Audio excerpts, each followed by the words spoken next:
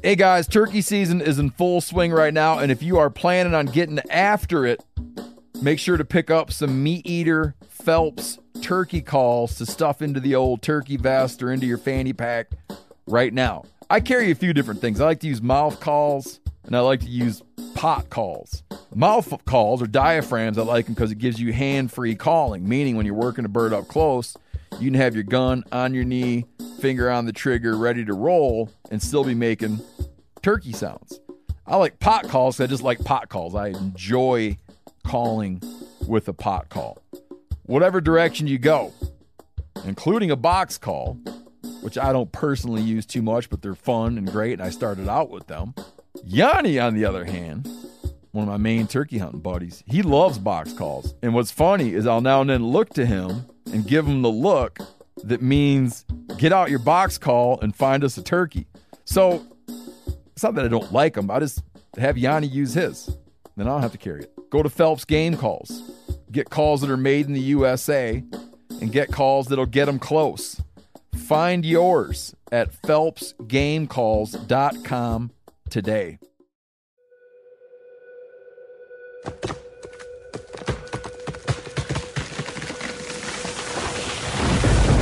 This is the Meat Eater Podcast coming at you shirtless, severely bug-bitten, and in my case, underwearless. We hunt the Meat Eater Podcast. You can't predict anything.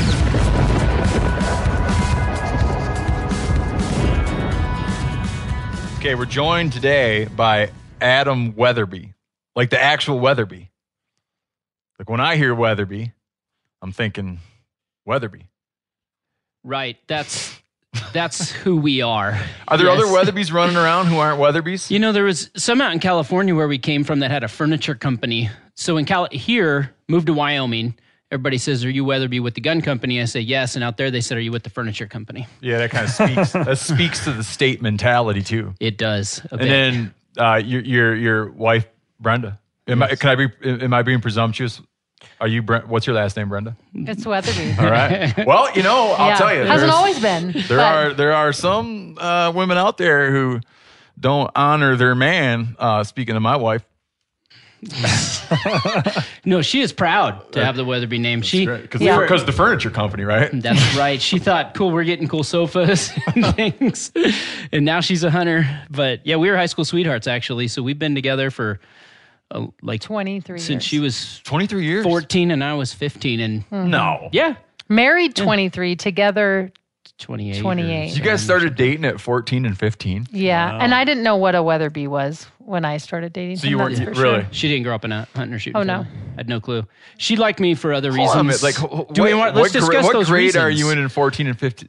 Freshman in high school. In sophomore. Really? Mm-hmm. And you guys didn't have little breakups and never. No. Yeah, parents had to drop us off. Like our first date was like a Valentine's Day. Went to a steakhouse. I didn't have enough money. He ran out of money. Tax and tip and all that stuff was foreign to me, so I had to call my dad. He came down to pick us up and help pay the bill. Were you at Red Lobster? No, it was a little local thing called AJ Spurs. When I was a kid, you went on a date. You took them to Red Lobster. We didn't. Not Long John Silver's. No, Perkins. So since 14 and 15, do you guys got a hot tip? You got a hot tip for marriage? Oh, be friends. Really? Be really good friends. That is not what Adam was going to say. Be passionate friends. How about that? I was going to say passionate. No, we're just best friends. We've just always, even in high school, whatever, we've just been best friends, and now we're running a third generation family business together. So we do that together. So it's late at night, like 10:30, and she wants to talk about some HR thing, or I want to talk about a new product, and it's like, no boundaries. Oh, so you guys do some boundaries? We try to have boundaries, like certain times, like, hey, we're not going to talk about business right now, but with this move the last year and everything, there's just a lot going on, and so we'll do that tonight. We're not going to talk about business, and then it's like quiet. We're both like, well, I have something. Could we just break the rule really quick? That's what's on your mind. Yeah. You guys had some fights though, huh? We're not real fighters, actually. Hold on now. This is a boring podcast. Married 23 years. Married 23 years. Dated 4 or 5 years or whatever. Mm-hmm. No fights. Come on. Like, I don't know, little disputes or something. something. Do you love her? Absolutely. No. Do you love her mother? Yes. Yes. Absolutely. No, there's a little. Absolutely. There's a little. But Is he wonderful to your mother? Where are we going with this? Just trying to find some chinks in the armor, man. No. Dude, there's dead end streets here. But we This both, leads right into like, I calendars. love my mother too, but like the things that bug him about my mother bug me about my mother. So you guys are friends about that too? Yeah. We like kind of agree about that, and it's okay. We got kids, we love them, but guess what? They bug us sometimes too, and we bug each other sometimes. It's just life. Yeah. How many kids you guys got? Two. High school, junior boy and sophomore girl. Yep. They get in a lot of trouble? No, No, they're good kids. They're good kids. so far. You guys should have a program about. We have a white picket You guys fence. We don't. We used to. No, I mean, they're still kids. They're teenagers, but yeah. Yeah, my question is if they're getting now real serious with somebody, starting to get real serious on the dating scene. If they're like you guys, Yeah. if they're like you guys, you already met your podcast. son-in-law. Our daughter is in California right now on spring break visiting friends. Yeah.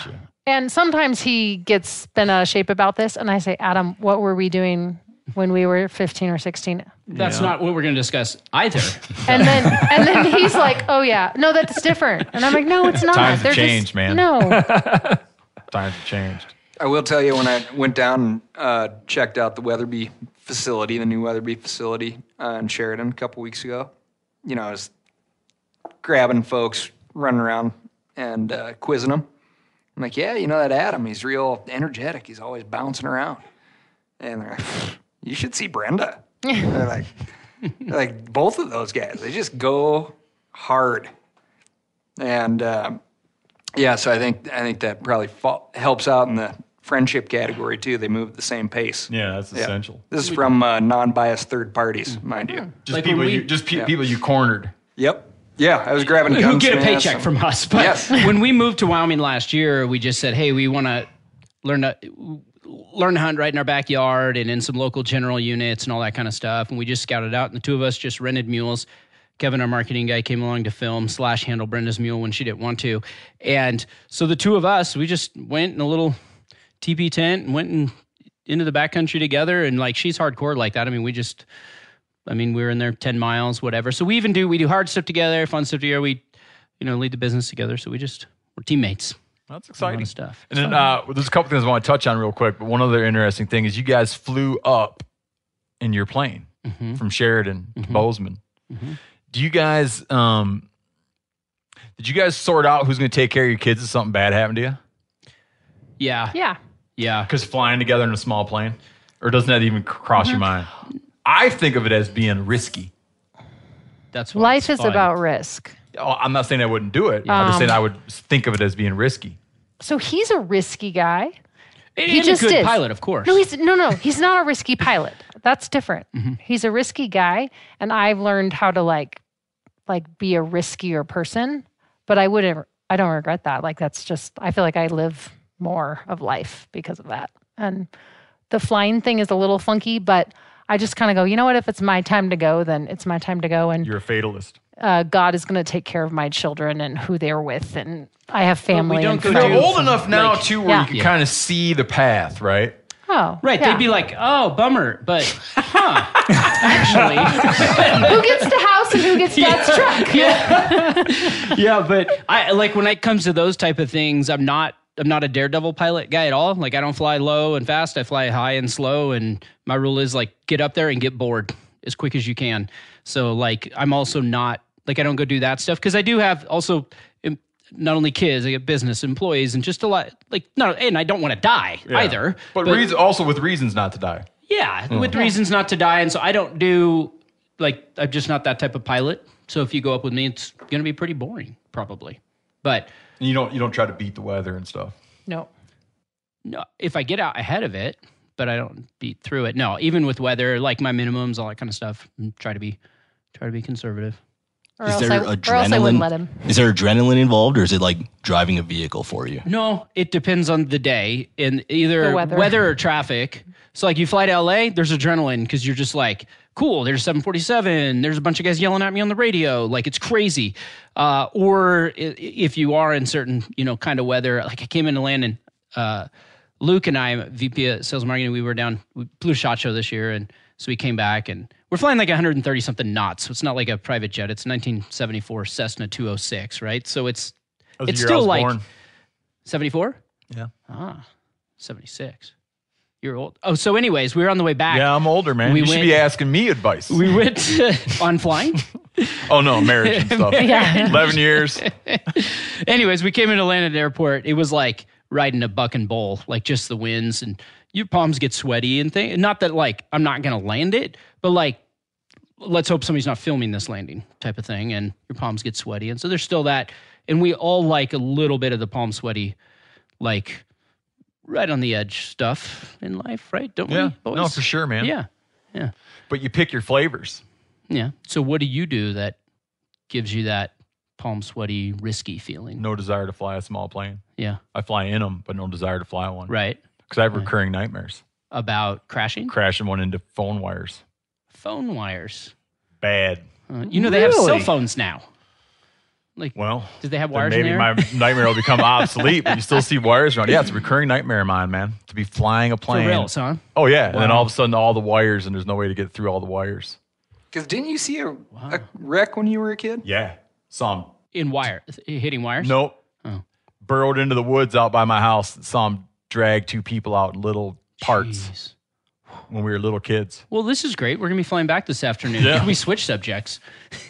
But that was a good question by Adam. Do you have any like particular activity He that you avoided like that, to didn't do that you know is might at some point give you like that higher endorphin? Yeah, sweaty I palms? think that running around in small skiffs in Southeast Alaska. That's true. I've been there. I've gotten sweaty palms with you in some high When seas. the weather in a turns little fast, shitty the weather skiff. turns Yeah. fast, and you're in 16 or 18-foot skiff.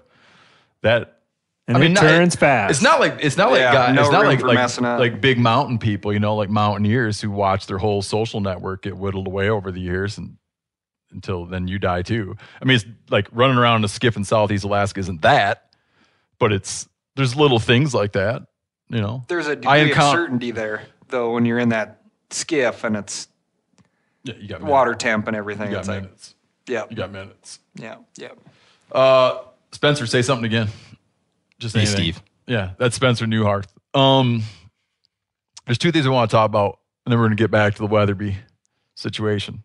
One, do you guys remember we were talking about a guy saying how he had ingested a shot pellet, a steel shot pellet?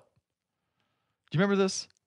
Continue. It's not ringing and a then bell he was yet. going in to do an MRI, and he was so thankful. He was like expressing thanks that they did an X-ray and found the shot pellet before going into an MRI. And we were speculating about whether if you had a shot pellet, a steel shot pellet in you, non-ferrous, what do they call it? That the MRI magnets would drag it through your body and pull it out. Yep. And we were even talking about what if they put the magnet at the top of your head and suck that BB, right? Yeah. Well, a doctor that ferromagnetic metal, a doctor that runs one of these wrote in and said it's not how it works at all. Like, he was saying that if you had a shotgun pellet, if you had a steel pellet in your brain, where he said he likens brain material from doing autopsies, he likens your brain material to being like tofu.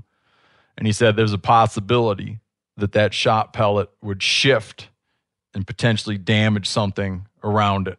Or if it was in lung, that it could potentially shift a little bit. Because they're soft areas. Yep. Yeah. But he said that, and he was, after hearing us talk about it, he even did an experiment where he took a shot pellet and put it inside the MRI to feel around, and he couldn't even detect the movement of that pellet from those magnets. He said if you had just gotten shot and the wound channel was still open and it was at the surface, you might have enough to pop it back out its own channel. But you're not going to send it up through your skull and, Interesting. Because what's the reason that I had one not too long ago, and they make you check it, man. Yeah, they make you take off all your metal. There must be some other. It's kind of like reason. when you board a plane and you're not allowed to use cell phones. It's like, He goes on to cares? say it's not now that, sorry, I'm doing a horrible, it's a big long email, very expertly written.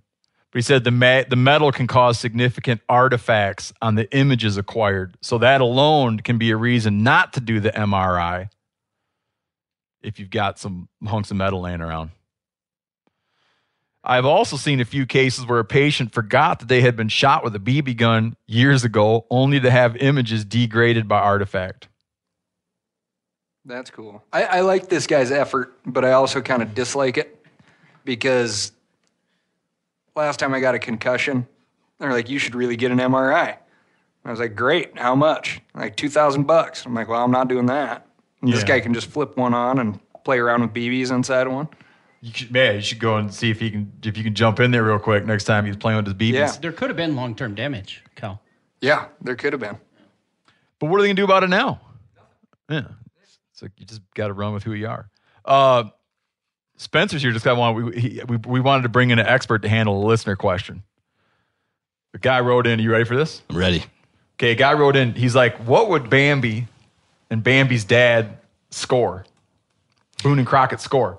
And he only was just curious about it. But I wonder about it because, like, of all the trouble that the guy that shot Bambi's dad has caused for hunters, right? Because then they made the movie Bambi and then, on and on, right? Yep. Like, was it worth it? It was worth it. Is he a nice buck? That's Bambi's a good deer. dad? Yeah, and a unique deer. So you sent this question to Mark Kenny and I, and we batted it back and forth, and we took it way too serious, probably. I like that you thought he had wicked mass. He does have wicked mass. Is that what I said in the email? Yeah. Yeah. So I'm looking at a picture right now of Bambi's dad, and like amazing frame. Like that's a 200-inch deer frame, but he's a 4x4. Like he's got great brows, great G2s, split G2s, so that helps. But he's got super weak G3s. So Bambi's dad should have been like, he could have filled out to be a 200-inch buck. For sure, yeah. If he'd had like G3, G4, G5, that would have been a giant, for sure. He's still a big deer. So Mark and I kicked around some numbers with that great mass, that great frame, but the 4x4 thing is hurting him. We're thinking like low 160s-ish. Mark was thinking closer to 150. I was thinking like high 160s. So we'll settle around like 160. So not a bad buck. It's a good deer, and especially for a 4x4. Any hunter should be proud. Buck Yes. of a lifetime Yes. if I killed him. And for a 160 4x4. Whitey. Like Yeah, and some people freak about giant 4x4s. yeah, a mainframe 4x4 that's 160-something inches, that's a giant deer, for sure. But Bambi, he didn't live up nearly to his dad's. Like Bambi didn't live up to his dad's. Did we ever see Bambi with a rack? Yeah, he threw a rack. He had a little. He threw a 3-year-old rack. Did he? Does he gets to be about 3? So I had to type it into Google, and Mark and I kicked around those numbers as well for Bambi. And the images that we saw, he had like a spike, basically. It was probably like a, 8-inch spike or something. I don't have the picture in front of me. Really poor width or whatever. But just by the product of all the measurements that you get with the Boone and Crockett system, like you get 4 mass measurements, no matter what, no matter how many points a deer has. We figured he'd fall around like 60 inches or so. So Really? 100 inches shy of his dad. Yeah, that's why he never gets shot. Yeah. Yep. People probably passed him up. Yeah, but nobody would pass up Bambi's dad, for sure.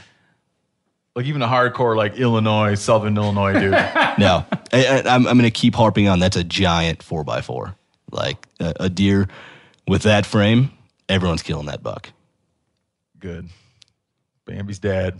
But he had more potential. That could have been like 180, 200 Well, that was my inch deer. question. I thought he was like already like the monarch of the woods. So would He he looks be like it. going downhill the next year or I two? don't know if you know he was going downhill. With Doug Dern's nice buck next year, he could have maybe like Bambi's dad could have.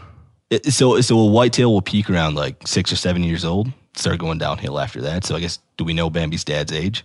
No. No. If they do a remake of that movie, it'd be sweet to have the hunter pass him up for a couple years. Yeah, like a central Illinois walking by, too young. And then look Good. at Bambi and be like, nah, that's not the one. So to the fellow that wrote in, there's your answer. That's how nice Bambi's dad was. Okay, back to this. Back to our main thing. You're gonna stick around with us, right, Spencer? Yes. With that voice, why wouldn't you? Yeah. No, it's great. I'm gonna now have him just say his name. There's something you were telling me, and I cut you off before we got started. What and I'm going to pivot. I'm going to segue this into something else. We were talking about how certain fads come up with cartridges, right?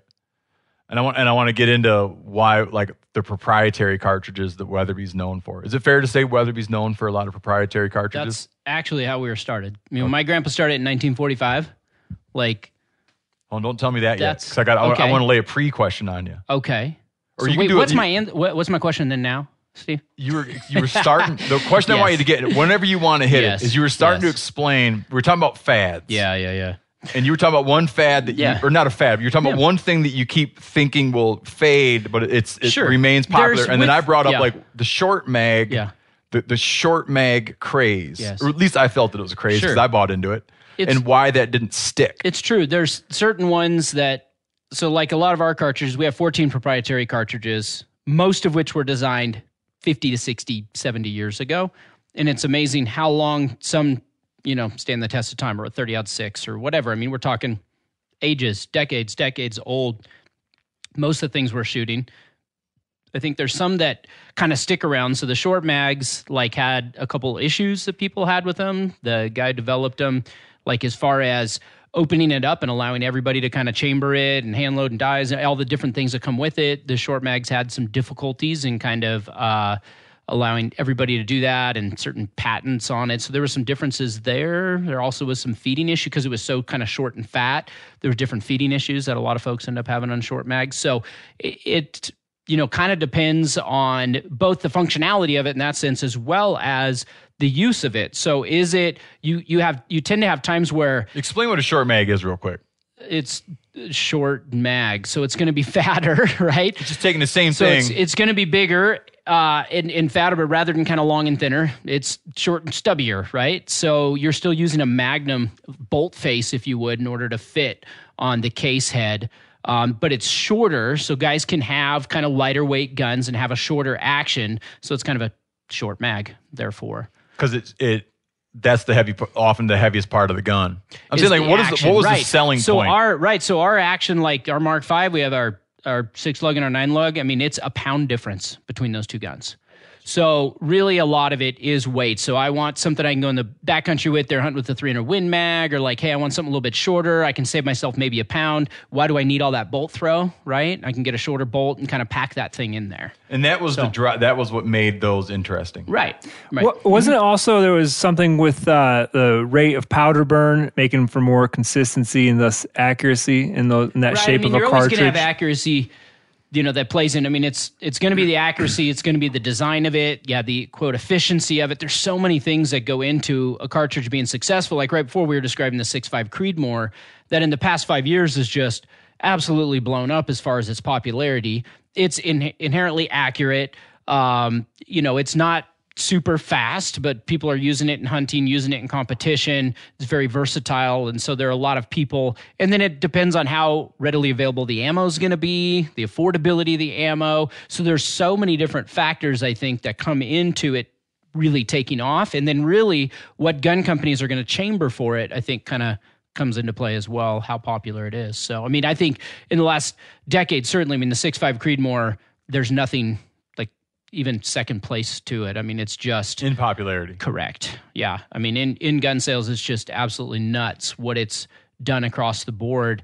Because a lot of it is because that 6.5 millimeter bullet, the ballistic coefficient, I don't know how technical we get technical, no, you can right? say that, man. So the BC, if you would, the technology for bullets... Can you just real quick, just for folks? Uh-huh. Yeah, we got a lot of numbskulls that listen to this show. So bullets are gonna fly through the air and have a different ballistic coefficient, and typically the higher the ballistic coefficient, which is measurement taken of the bullet, to really talk about its aerodynamics. Okay, I like that. And so certain bullets are going to be, even if it's the same weight and same caliber, size of bullet, it can be a different shape and therefore be more aerodynamic, right? Yeah. And so in certain... Like a square is not aerodynamic. That's why bullets are not square. No. No. Mm-mm. And round... They used to be round. Round is better than square. Right. We've done well in wars with round bullets, right? I mean, but yeah. We used to win all those wars. All of them. Yeah. So what's popular now are higher BC bullets, meaning that you have a lot of longer bullets that are seated out farther, closer to kind of where the rifling is. They're in the chamber. So folks are seating it out further. And that high BC in the bullet You gotta stop enables again because I want to explain that. ballistic coefficient. No, I want to explain the part about seated out farther. Okay. So people can picture like an empty case, like a shell case. Yes. And then that shell case crimps onto the bullet. I think some people, like my kids, have Correct. the idea. I feel that they think that the whole damn thing, Is a bullet casing, that it all comes out. And I was explaining to them, I took one apart to show them like Right. what actually happened. So the bullets in the casing. You're saying that the bullet protrudes further from the casing and actually touches the rifle. or it gets close to. Gets close to- So there's to less of a reduce- jump, if you would, reduce the gap. from when you pull the trigger.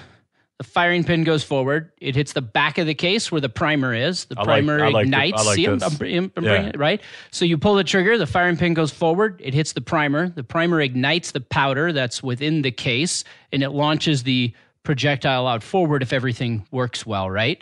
And so all of that happens. I mean, we're talking it's 65,000 PSI. That's taking place in there in order for this to happen in a split second that's taking place. But a lot of your accuracy happens within that fraction of a second there as that bullet launches forward. And there's different powders that burn at different rates, and so all of those things. And then you get into barrels and rates of twists and lands and grooves, and it gets pretty. There's a lot of technical things, because if you think about it, these guys are shooting 1,000-yard stuff is just super popular. But in order to do that, like all of those things, from the cartridge itself, the chamber, the barrel, the way everything is lined up, even the way that the barrel is trued up next to the action, all of those things, if you're off half an inch at 100 yards, you times that by 10, right? So, I mean, if you shoot a 2-inch group at 100 yards, it just multiplies the further you get out there. And so what's the popularity is off a lot of this long-range shooting. And so rifles, ammunition, all of that has to be so precise right now, I think, in order to kind of I don't know, follow up with this trend that's happening for long range. I just totally got off on a tangent. No, you didn't. This is what we do. So, No, I think you were. gun nerds like it. you were tearing it up. I think you were tearing it up. All right. Okay, I just want to touch on this little pet subject of mine though, real Okay. quick. Are short mags now like totally out of fashion? No, they're in, and they've kind of had a little bit of a resurgence. So you can still shoot them and be cool if that's what you're looking for. I own one, and I don't want people to look down on me when I'm absolutely with not. it. No, absolutely not. I've sort of kept it. I collect it now. Right. The one I have. Right. Okay, so you were saying we were talking about proprietary cartridges. Walk me back to the infancy Sure. of Weatherby. Sure. Because you're saying that's how you guys got started. Yeah, it wasn't even guns. It was ammo. So Grandpa, Roy Weatherby. So this is like your legit grandpa, your father's father. My father's father, Okay. Roy Edward Weatherby. Then my dad was Roy Edward Weatherby Jr. I didn't get the Roy, but I do have middle name Edward, so I'm still in there, right? So I'm the oldest of the third generation. So Grandpa, born in 1910, rural Kansas, 7 older sisters, sharecropper, like doesn't own the shirt on his back type of guy. They kept going. They wanted a boy so bad. Yeah, they got Roy. Yeah. The 8th try. Right? And he actually had an older brother that died at a very young age. Oh. So he grew up as the only boy, but Okay. actually had... In a large household. Yes, with pretty much no house. Sharecropping cotton? A little bit of everything. It's out of Salina, Kansas, which I whitetail hunted with my dad. We went 2 years ago on the same creek where he started trapping and shooting crows for neighbors and got his love for the outdoors 100 years ago. We went and hunted the same creek, probably downstream 5 to 10 miles. That's cool. And shot my first Kansas whitetail. Oh, It was really? pretty cool, yeah. Oh, that's nice. Yeah. So anyways, Grandpa grew up out there, wanted a better life, moved west, went to California, brought my grandma Camilla. Okay, our women's rifle line is named after my grandma Camilla. No kidding. And they moved. I think you told me that, but I think I forgot it already. It's a good story. You should remember it. Yeah. So we... I'm gonna this time, man. So they moved out. He didn't hardly own anything, started selling insurance, and was still like into the outdoors, kind of growing up in Kansas, on the farm, stuff like that. And got invited to go hunt and started getting to hunting a little bit with people, because back then it just was a pretty simple way of life, right? And he went out of state to Utah, went on a hunt, injured a deer. And that's what drove him to his high velocity theories and philosophies that he had, that back then it was just big bullets were the thing. And he was like, no, I think velocity is actually the thing, and that's going to produce energy, what back then they called that hydrostatic shock, and all those things is that velocity. I mean, it's just physics, right? Why back then? Isn't that something people still say that now? They do, but back then, so we race 74 years from now, and all the cartridge development or just modern science and all those different things that were there. I mean, there was no real magnums like around. So there was not, I mean, these magnums pushing bullets fast.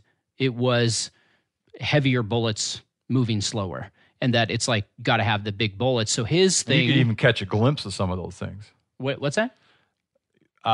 How you could catch a glimpse of them. We were shooting one of those old Sharps buffalo rifles. Oh, you mean actually see the bullet? Yeah. Yeah. On a bright sunny day, we were shooting those, and you'd catch, you'd see it.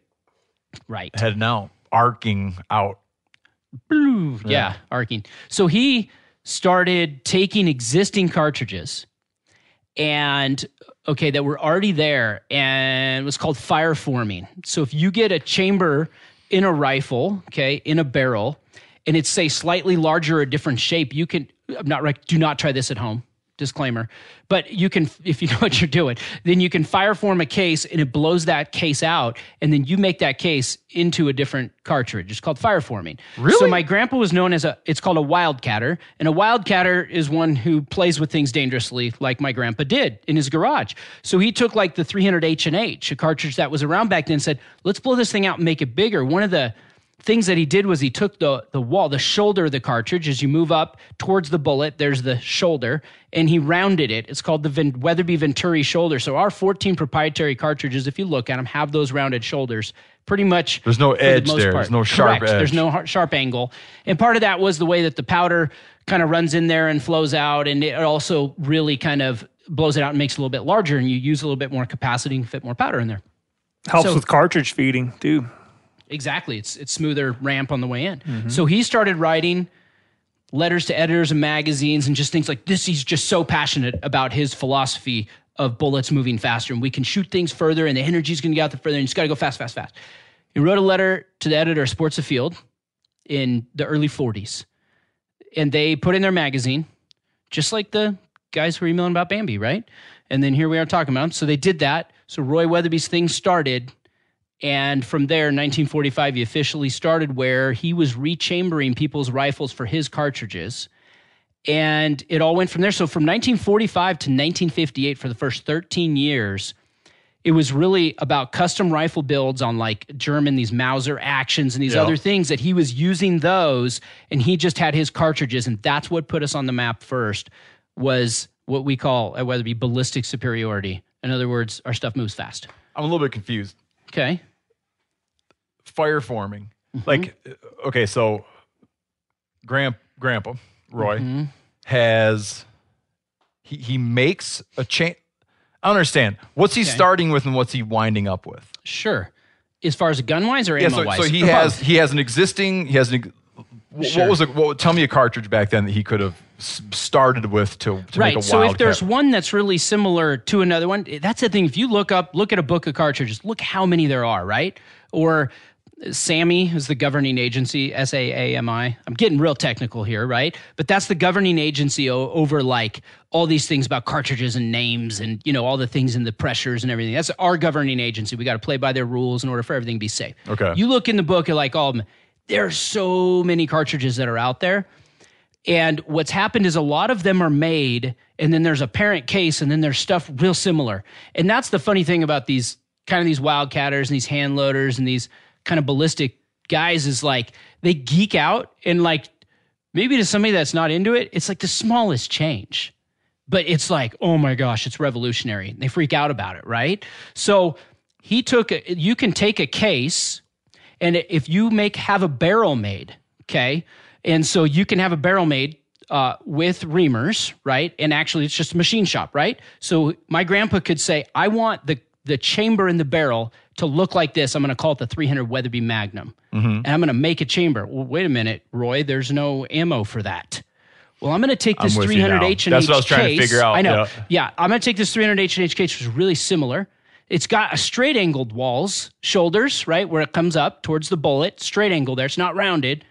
But then what I can do, and maybe mine's a little bit longer, but I think all the dimensions line up, that I'm going to put this ammo in there. And when you pull the trigger, it's going to go poof, and that powder is going to stretch that brass. Brass has, a stretchiness to it, if you would, right? I don't think that's the technical term. Is it true that it almost hits like a liquefied state every time you pull the trigger and then solidifies again? It softens. Right.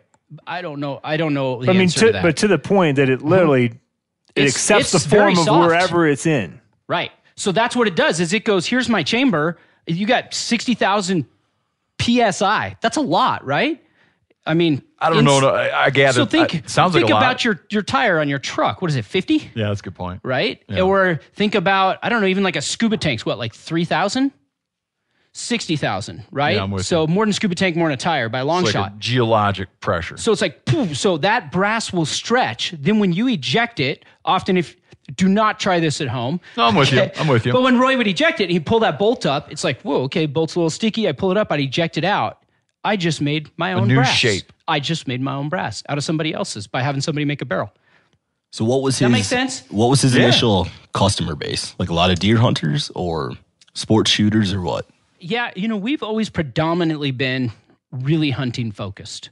It's, we say like our vision statement is we exist to inspire the dreams of hunters and shooters, our fluffy phrase we say, right? Because we believe our products are out there and it's more than just the products we make. It's memories. It's taking your kids out. It's being with granddad. It's us, Cal, we were out last week shooting pheasant. It's memories. It's more than just a tool.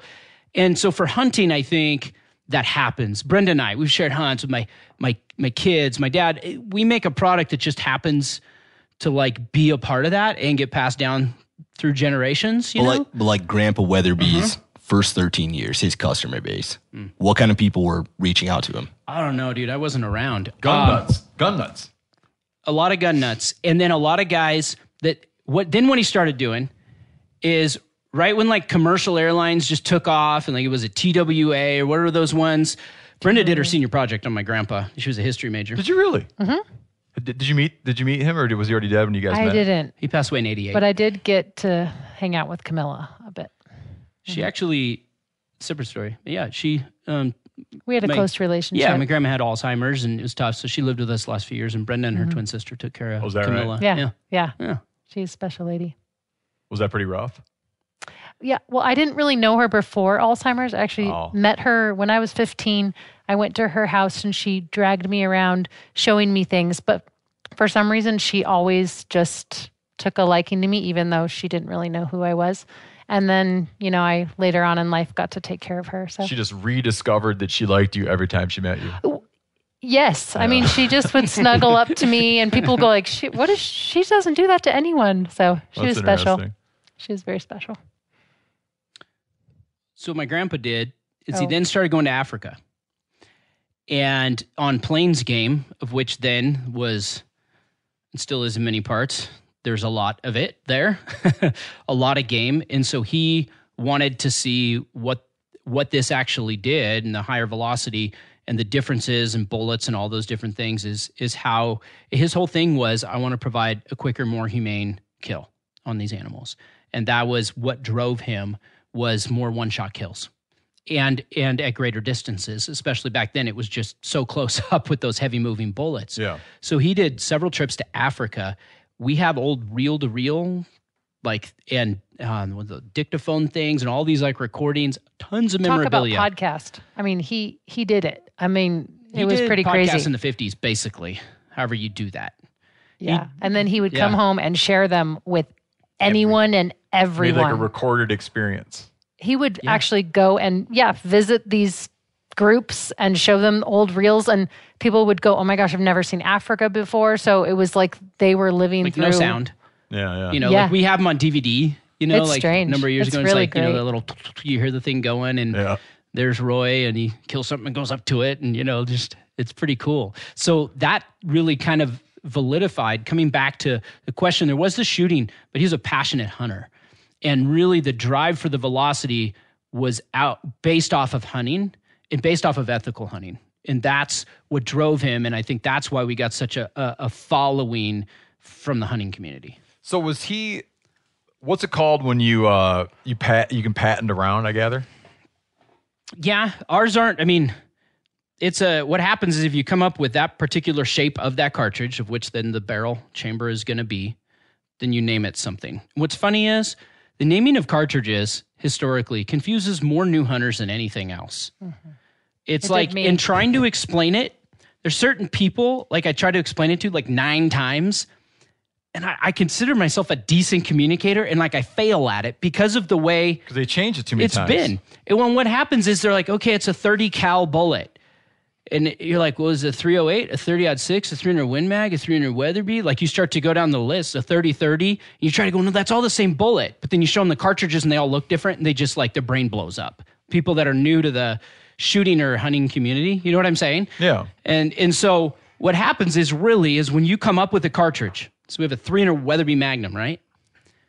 You name that cartridge, and then when you name it, you stamp it on there, it says 300 WBY Mag. That's saying that cartridge, which happens to be this size and this shape and holds this much powder and will fit in this gun, needs to, on the side of the rifle and on the side of that barrel, it needs to say 300 Weatherby Mag, and it's shooting a 30 cal bullet. So you could go develop a Ranella something, and just go develop something. And then SAMI, that organization I was talking about, kind of validifies if you get it SAMI certified. They're like, this is it. But there's a lot of these still kind of wildcatting things, and guys make barrels for them and all those things. You just need to make sure that whatever it says on that case head is whatever it says on that barrel. And those two things have to match because it's the shape. You need the shape of that cartridge to go inside of there. But then you get into bullets and you're like, that's when I try to explain, to people that are new, okay, well, then you have different size bullets, which is really just the diameter of the bullet, not the case, going back to what your kids believe, right? Yep. So take that bullet diameter. So a 30 caliber bullet is a diameter of 0.308 inches, but you can stuff that in 100 different pieces of brass cases, right? Yep. And that's what people sometimes get hung up on, but so that's why you can have a 300 Weatherby, a 308 Winchester, a 3378 Weatherby, a 30-06. It's all the identical bullet that you're putting in different size cases. And just people that grew up with it, that's easy. To other people, they're like, that's really confusing. But when you look at like a 30-06, okay, so it's a 30 caliber bullet and made in 1906. So Right. there's like a weird version of it. I don't think Sure. is there any other cartridge that uses a name like that with the year they made it? I don't know of another one that has the year. I'm trying to think offhand. 30-30 is the grains of powder after the 30 cal 30 caliber. bullet. So 30 that's the grains of thing. powder. There's no consistency to the naming of cases. So my grandpa took But any Tom, Dick, and Harry, or Tom, Dick, or Harry, Yes. could go and make and sell 30-06 bullets.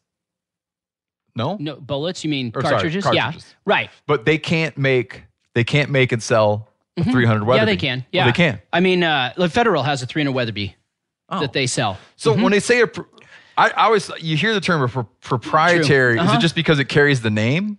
Correct, because we designed it. So we But designed those you 14 can't cartridges. prevent other manufacturers from producing that ammo. No, and in fact, that's okay though, because it just puts our name around. They might buy our ammo and put it in there. So if other people make them, we're like, that's cool. Got you. You I wasn't know? aware of that. I thought there's some things that you could protect and then own that you had to give the permission to make it. Yeah, that's where actually those short mags had some things on that. So there are a few, but for the most part, it's pretty wide open. I mean, it's just a chamber dimension. You put that cartridge in there, and it's kind of the way it works. Quick side note.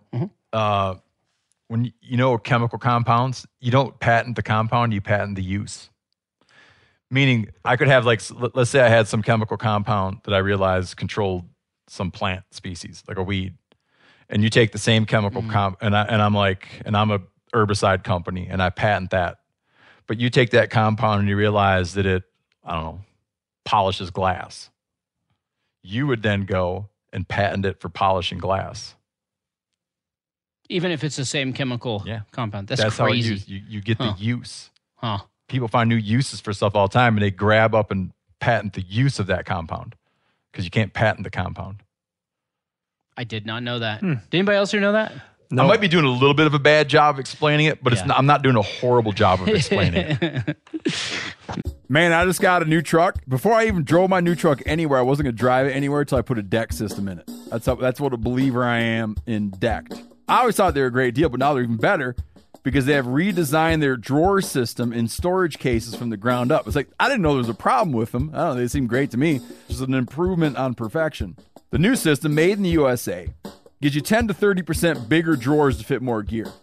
It's lockable and secure, right? Weatherproof storage for all your gear. You build it right into your truck bed. You still have a truck bed you can put stuff on.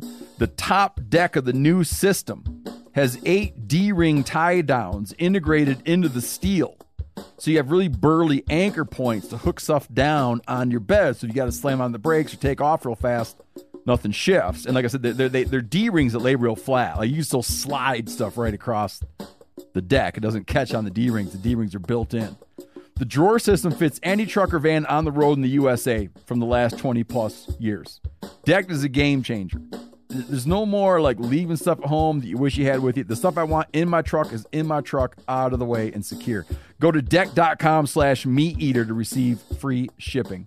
O'Reilly Auto Parts are in the business of keeping your car on the road. O'Reilly Auto Parts offer friendly, helpful service and the parts knowledge you need for all your maintenance and repairs. If you're confused about what part you need, like what wipers are going to be the best, what replacement headlights are going to be the best, go into O'Reilly and talk to the people that work there because they're great and they're super friendly and they'll get you squared away where you walk out knowing you got the right thing. They've got thousands of parts and accessories in stock, either in-store or online, so you never have to worry if you're in a jam.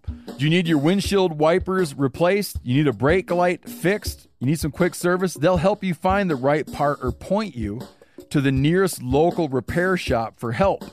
The professional parts people at O'Reilly Auto Parts are your one-stop shop for all things auto do-it-yourself, and you can find what you need in-store or online. Stop by O'Reilly Auto Parts today or visit us at O'ReillyAuto.com/meateater.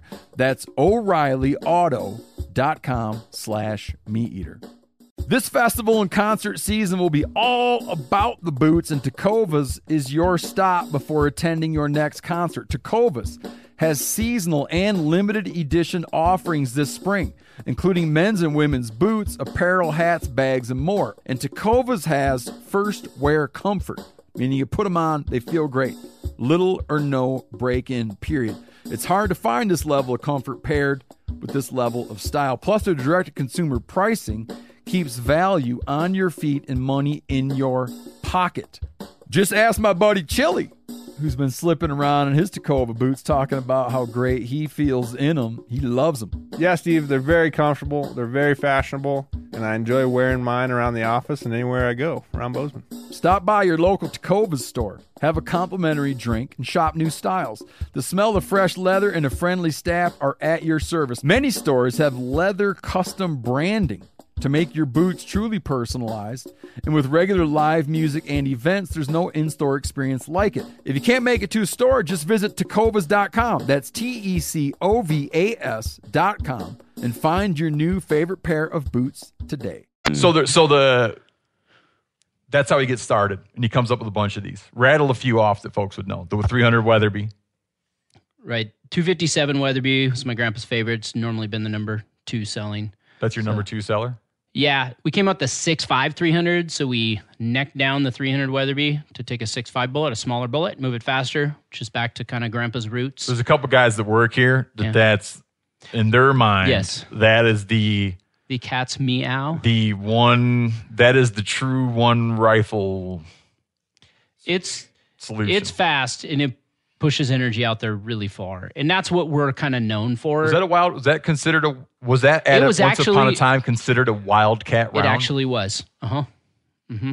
There is actually, my grandpa actually he called it a 264 Weatherby Magnum, because 264 is the inches for the 6.5, right? Okay, I didn't know that. I was going to ask how come you guys went 6.5 instead of 260 or 264? Right, because especially with the 6.5 Creedmoor right now, and a lot of people are just understanding that. I think the newer terminology, a lot of people are calling them 6.5s.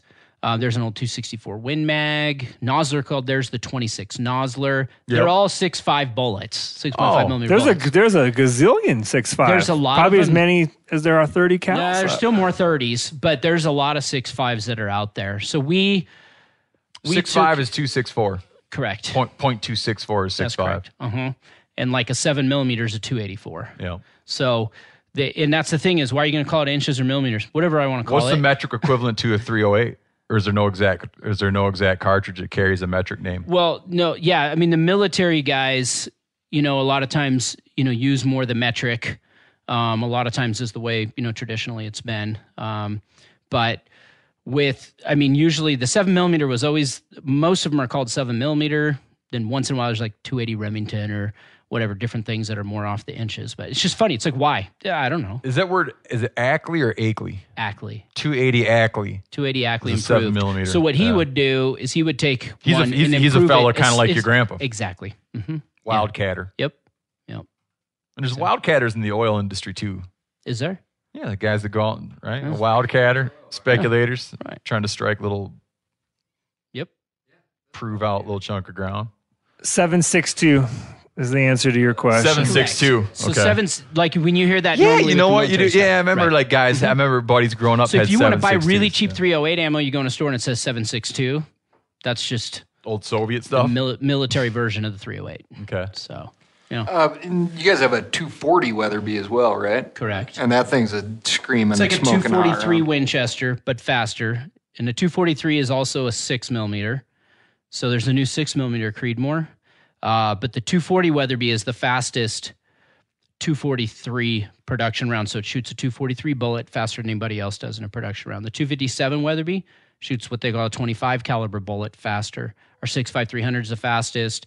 Our 3378 Weatherby is actually the fastest 30 cal. So it's a huge case, neck down to a 30 caliber bullet. It's faster than the 300 Weatherby. That came out in the late 90s and went like berserk for a long time. It was kind of like the 6.5300 is now. It was to us in the 90s.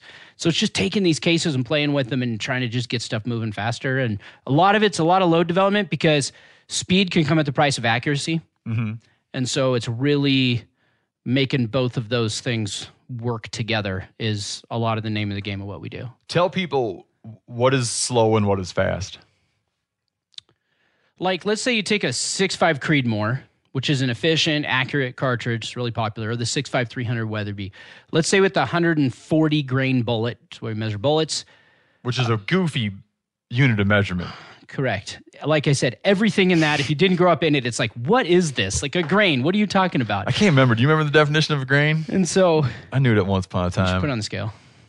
Look at it's. I will. I mean, it really originally did start from grains.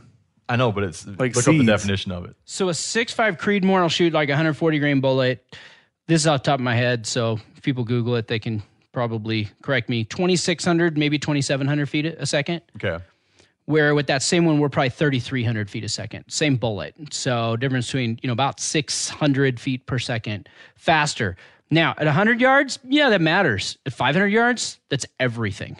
So what it does is because your foot-pounds of energy that's measured of when that bullet impacts, obviously if it starts faster and if you have a high BC bullet, going back to what we were talking about in this aerodynamic, and it carries that velocity further, it's carrying that energy out there further and then therefore providing for a quicker, more humane, ethical kill. Yeah, and there's a thing, we've talked about it. I can't remember why we were talking about it not long ago, but, a bullet needs to do something when it hits, meaning it needs to expand. Correct. And form a mushroom shape, or else it's not, it's lethality. Is that a word? Lethality drops off greatly. Right.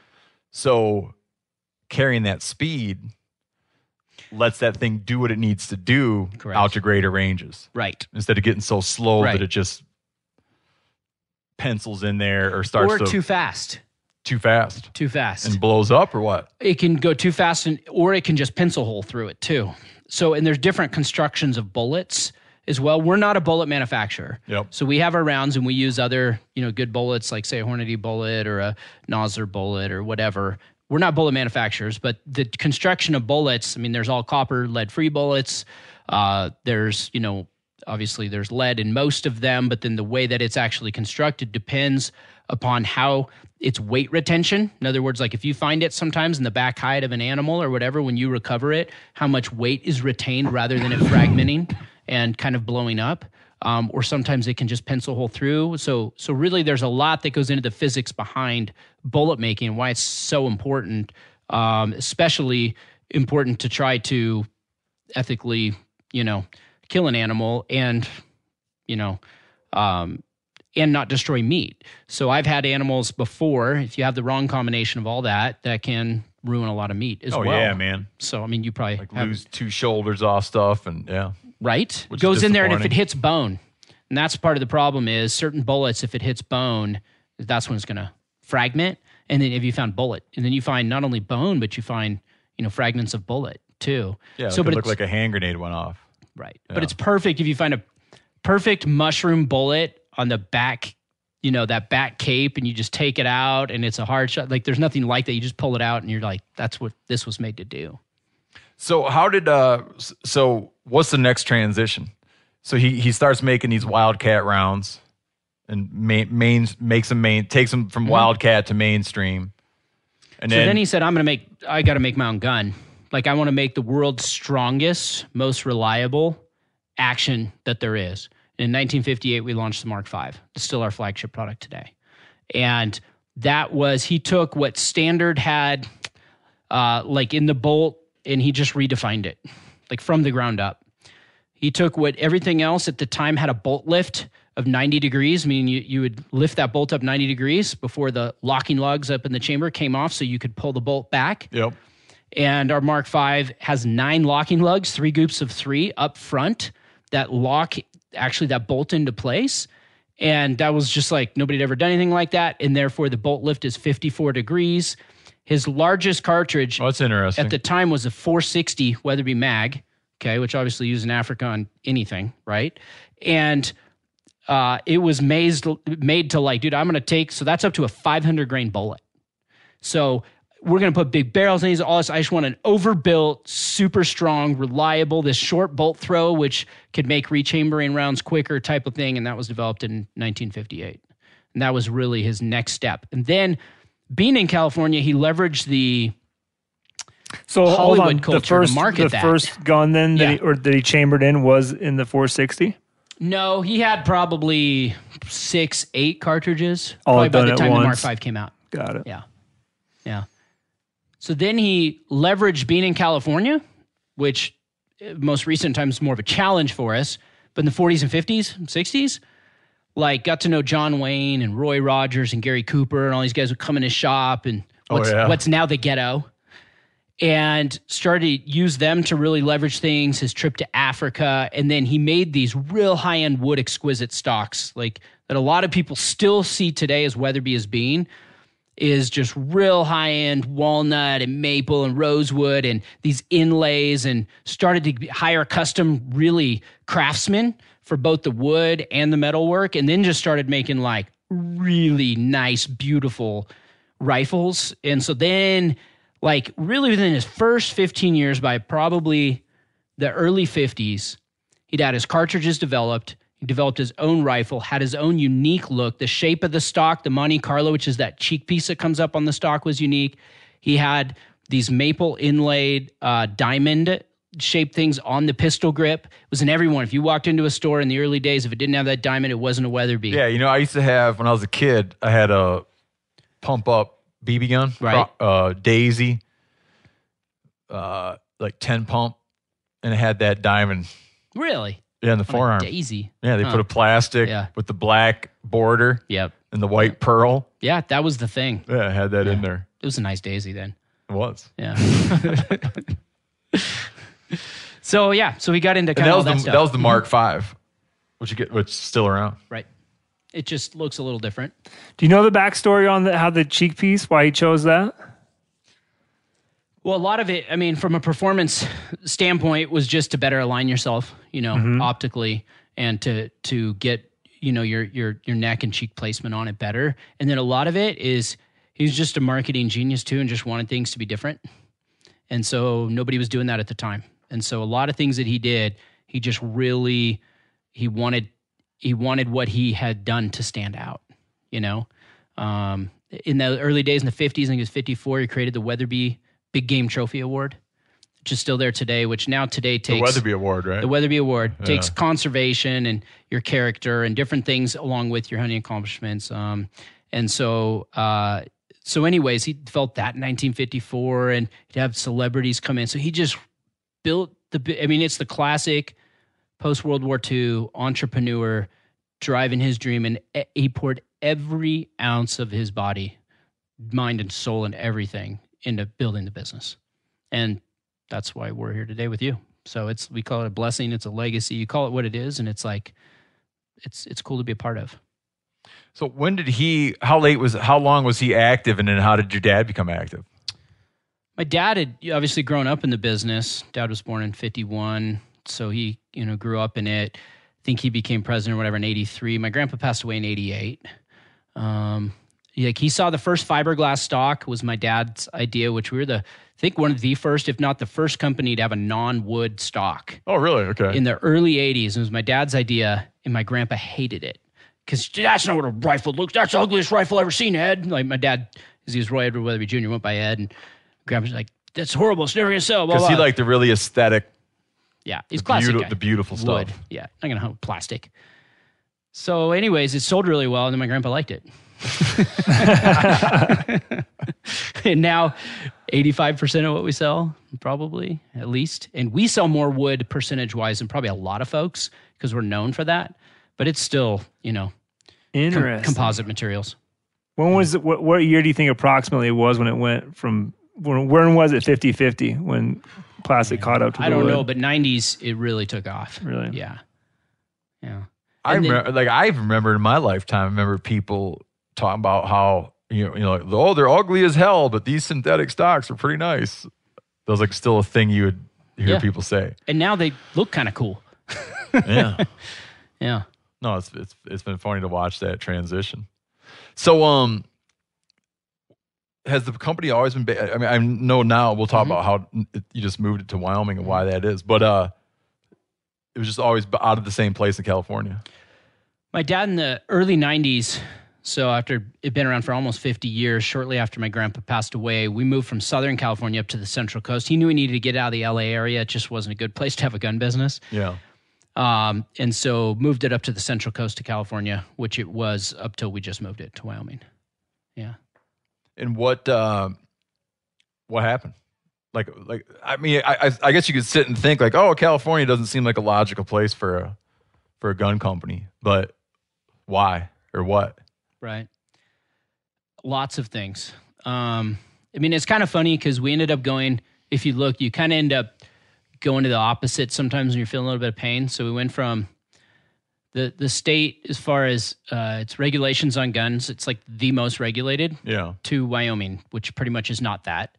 We went from the most populous state at 37 million to like a little over half. So it's the most populous to least. So we started to go worst taxes to like 3 years in a row in Wyoming, like best taxes, no income tax, blah, blah. So it's a business thing.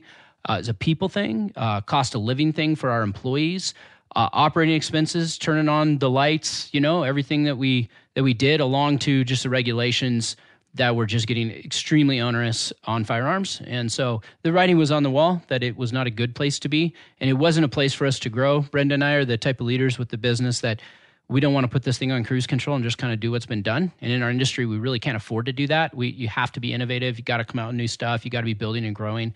And we knew that we'd had an excellent past in California and a lot of great tenured employees. And we missed a lot of them dearly that weren't able to move. But we knew for the future of Weatherby, there was no option. It was just a matter of time. Did a lot of people want to move with you? Yeah. Brenda heads up all our people at Weatherby, and she can speak to the people, but I think there was a lot who wanted to move, but when you have a family or split custody or those kind of things, I think probably 50 wanted to move, but we only got about 22 out of the 75. Got you. So a third. It could have been worse than that, but it's still been a big pain point, to rehire and retrain 2/3 of your workforce. We got a lot of amazing people, though. Yeah. All your really gunsmiths. Cool. I met all those. 100% of our gunsmiths moved because they're like, where else am I going to work in California if I don't work at Weatherby? They had to move somebody else in the what? state. The whole team. That's interesting. Whole team. We had a gentleman who came to my grandpa when he was 18 years old, first job right out of high school. And he just finished with us 57 years later at the end of February. Yeah. 57 and a half years. Yep. 57 years. Yep. As a gunsmith. No, he worked in a variety of things, from custom shop to customer service to tech support to, I think he's supply chain Conservation back in the day. sales. I mean, he just. Yeah, he did everything. Made the rounds. Yep. Yeah, 57 I was years. recently saying how Wyoming's the best state in the lower 48. Well, including Hawaii. So best state in the 49 states, excluding Alaska. And you were like, oh, that's personal opinion. I think it's an objective reality. We had, think of it this way. Giannis we wanted has to be no answer. We wanted to be out of California, and we wanted to be in the West still, because in our roots, that's who we are. And we looked at least half a dozen states, and we ended up in Wyoming. I mean, we could have gone. It'll be the last could've state gone to anywhere. get screwed up, I think. We're at the caboose. Except for Alaska. Yeah. The caboose. Alaska, Yeah. Wyoming will get screwed up somehow, and Alaska will still be cool. Everyone will fall off the cliff sooner or later, but we are at the caboose. Yeah, Yeah. yeah. That's right. You got billions of years before you fall off. Well, we'll see. Before you guys fall off into the ocean. We know I think we California was moved- falling off first. We move about 3/4 of an inch to the northwest every year. So We got a while. I'd have to go do the math, but Yeah. I mean, you got a good stretch of time. There's other things I do that are more risky. A little off subject, but what does a gunsmith that actually works in your factory? What do their days look like? Like, what are they mostly? Because they're not building every No, gun that you guys are it's producing. everything from custom shop to service work. So it could be a full blown custom. Like recently, we had this commemorative rifle for Wyoming, and it's a fancy wood gun, and you got to checker bolt knobs. Okay, and it's fine line like old school gunsmith checkering that we're still doing. So it might be something like that. We also service 74 years of guns. So it might be repairs, replacing out parts, those sorts of things. So people send in old stuff and you guys work on it yourselves. Oh yeah. We have service centers as well. But we do a lot, which has been tough during the transition. So if you're listening to this, give us another month or two before you call us. If you're wondering where your stuff is. But yeah, I mean, we stand behind our stuff. It's like, that's the thing. You've been around a long time. It's like, it doesn't matter how old your gun is. If it says Weatherby on it, we're going to answer the phone and we're going to help you. So it's not like if you just ran it over with your truck, we're going to give you new stock for free. But if it's something that, broke in your gun, I mean, we stand behind it. Jim got a shotgun stolen 30 years ago. Police department just turned it up about 2 years ago. Really? Wow. Yep. It was his only Weatherby shotgun. And it was not in good shape. And he sent it back in. You guys totally redid the shotgun. Really? Yep. He was like, best goddamn customer service on the planet. That's interesting. Yep. He's a big shotgun guy. Huh. That's cool. Are you not happy about that? No, I'm happy we have happy customers. From a revenue standpoint, I don't know if it was smart. Did you guys hunt much in California? Yeah. I mean, there's surprisingly some decent hunting. There's not a lot of good public land there. There's a lot of people there, but in the area we were in, there's a lot of pig hunting. Turkey, dove, quail, blacktail, or coastal mule deer, so they called it. So one of actually an interesting hunt out there, Brenda's first buck. Tell them about your first buck you shot out there, I think, for this. Yeah. Kind of fun. So they have this vineyard, and obviously in Central Coast, there's tons of vineyards. And so most of the vineyards fence these deer out, but this vineyard is kind of likes hunting. So they let the deer come in, which does provide great hunting access for people, but also it kind of destroys some of their crops. Do the deer want to eat the grapes? Yes. Yeah. So these But they deer, eat the leaves more, the leaves, the yes. vines, Yeah. not And necessarily the grapes, but the the vines. tender shoot of them, so they will lose a lot of grape yield from it. But these deer are so happy they're sitting in the shade. It's like deer resort. Drinking like drip. They're not fenced in. They're No. fenced out from all the other vineyards. Yeah. And typically blacktail in And- California is not the best venison, but this venison is the best venison It's you've best ever had. venison in It's our so life, bar good. none. So when she shot her first buck, Yeah, it was a was so vineyard good. buck, right? And Resort you're literally, deer. That's what they're known as there, huh? Vineyard you're bucks. hunting down the Resort deer. rows. You're turning your head, looking down the rows. Yeah. I shot one year as well, because it is so good. So they actually take, after you shoot it, They go, and if it's in the Merlot area, they take a bottle of their Merlot and they cook up the heart, and you have the heart and the Merlot awesome. and the venison. I don't know if you guys did the tenderloins or whatever you did. Right then and there. No, we just do heart. Just the heart. It is, and I'm not kidding you. I had people over. And they serve it with the wine that came from the Hillary shop here. Absolutely. Yeah. That's cool. It's pretty cool. I mean, I've had people taste test that typically are coastal California blacktail or coastal mule deer, depending on where they are as far as bordering it, what species they are, is usually very tough and pretty, I mean, it's just not phenomenal unless you really got to do a lot of stuff to it. It's just not the best. And it is this particular one. I mean, you'll put it next to elk backstrap or tenderloin, or I've had it next to, anything. I mean, whitetail from farmlands and everything, and people will, taste test wise, they'll pick this. It's amazing. It's really good. It's absolutely amazing. And part of it's like, very rare though. there's a conservation piece behind it too, of like, what about these deer that are getting, there's all these population coming in California, and then you take these vineyards. So even when we were kids, just even 30 years ago, there's like 300 wineries within like a 30-mile radius of our old place in California, right? So they're everywhere. So what does the wildlife, tend to do, and where do they live, and all those different things? When all of the land is, when they're fencing all the wildlife out. Right. Yeah. And it used to be ranching land. Go? So It used to be just cattle ranch. Transition ranches. into wine. Yeah. Yep. But it's good. Why did you, so you've been exposed to shooting and firearms for 20 some years. Why did you only so recently start hunting deer?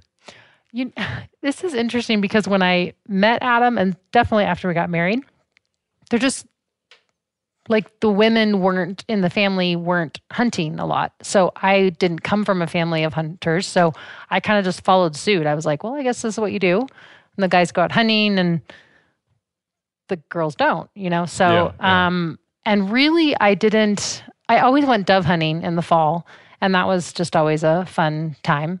But I didn't until my daughter actually wanted to get her hunter safety.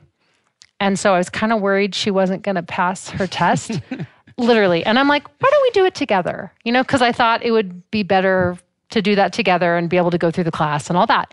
And so as soon as... You could like help her cheat. Well, no, I didn't. No, she's a really good test taker. I just had to like walk her through the dynamics of it, And at what age was she doing it? She was 11 or 12, 11, 10, 11, something like that. Yeah, I got something like that. And so you guys did it as a mother-daughter activity. Yes. And so right after I got my hunter safety, the company was actually just launching the idea of this women's rifle. And so it really came at a, pivotal time for me, because I had this like purpose to then help launch this rifle. And we, Women of Weatherby, that was kind of what we called it, was really about mentoring. Yep. So I kind of, hooked up with a few mentor lady hunters, and they took me out and helped me learn. And then that Camilla rifle just kind of gave me a lot of opportunities to hunt for myself. And it wasn't that I was going out. Actually, most of my hunting the first couple of years was not with Adam. It was with other women. So it was just and with my daughter. So it was a really learning, fun experience. No pressure, So it was really, I always say if it wasn't for the Camilla rifle, I probably wouldn't be the hunter that I am. So there was kind of a push. Yeah. Things lined up nice. Yeah. Brenda's always been passionate about cooking. Oh, yeah. And about eating healthy and, as a family and all those kind of things. So I think that part of it was always natural to her too. And so that, I think, was one piece that pulled you in as well.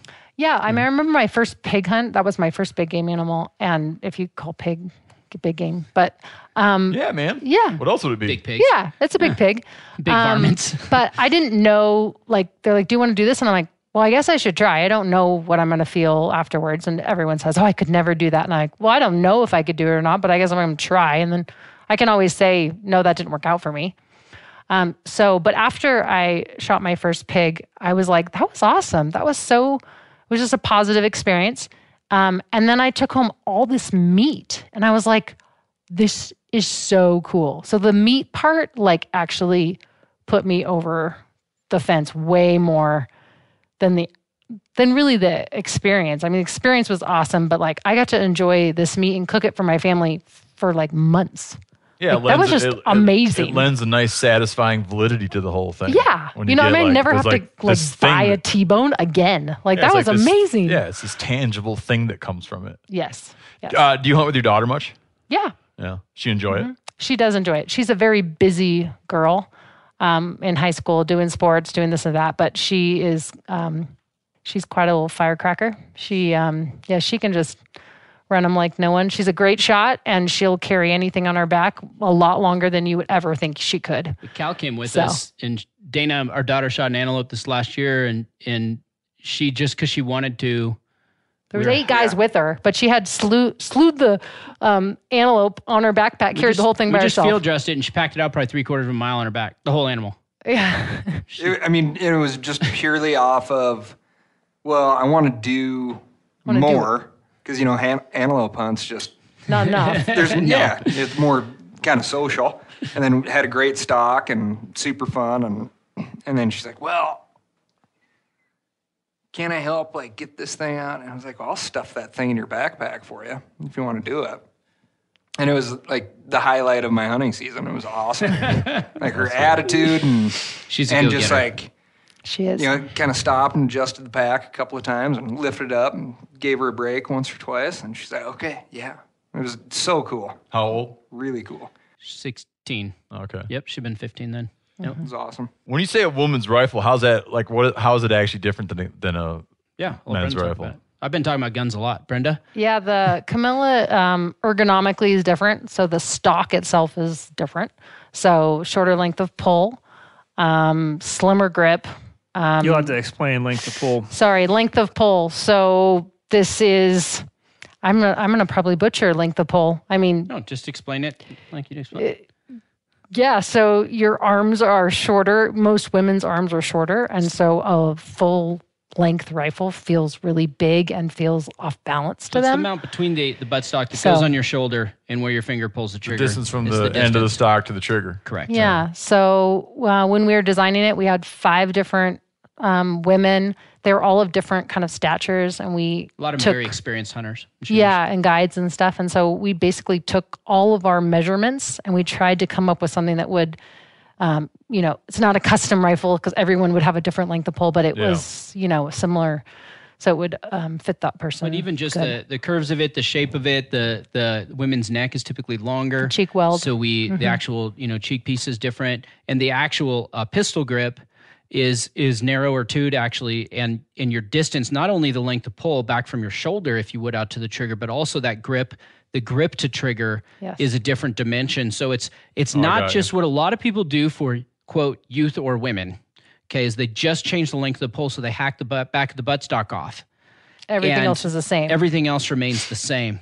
But in our experience, when women go to purchase things, they don't like to buy things made for men but slightly smaller. They like things to be shaped, specifically fit, or ergonomically designed for them. And so we did that and packaged it in something that is done really well for us because there's just not a lot out there. And there are a lot of women like Brenda who are maybe newer to things. And so it's we found a lot of women to really identify with it in a lot of different ways. So. I think the biggest feature is the cheek weld. So it sets your cheek up higher so you're not crinking your neck down. And that's been the biggest change, at least for me. A lot of times you're trying to find your way, your scope picture, and it's really difficult. And so Is that scope alignment for new hunters sometimes difficult, right? Trying to actually get your eye that was the aligned hardest thing for Oh me. yeah, behind man. that. It take forever. You're like, where do I go? How many you know? how many guys are taking your kids on their first hunt? You're like, there's a big deer, whatever, and they're like, I can't see through the scope. See it. Oh, Yeah, yeah. That's the. I feel like Number one. No one really discusses it, but when you're hunting with a new hunter, that's typically the problem. They're lifting their head up and down and left and right. Like, it's right there. Yeah. I can't find it. Yeah. And so that's the biggest.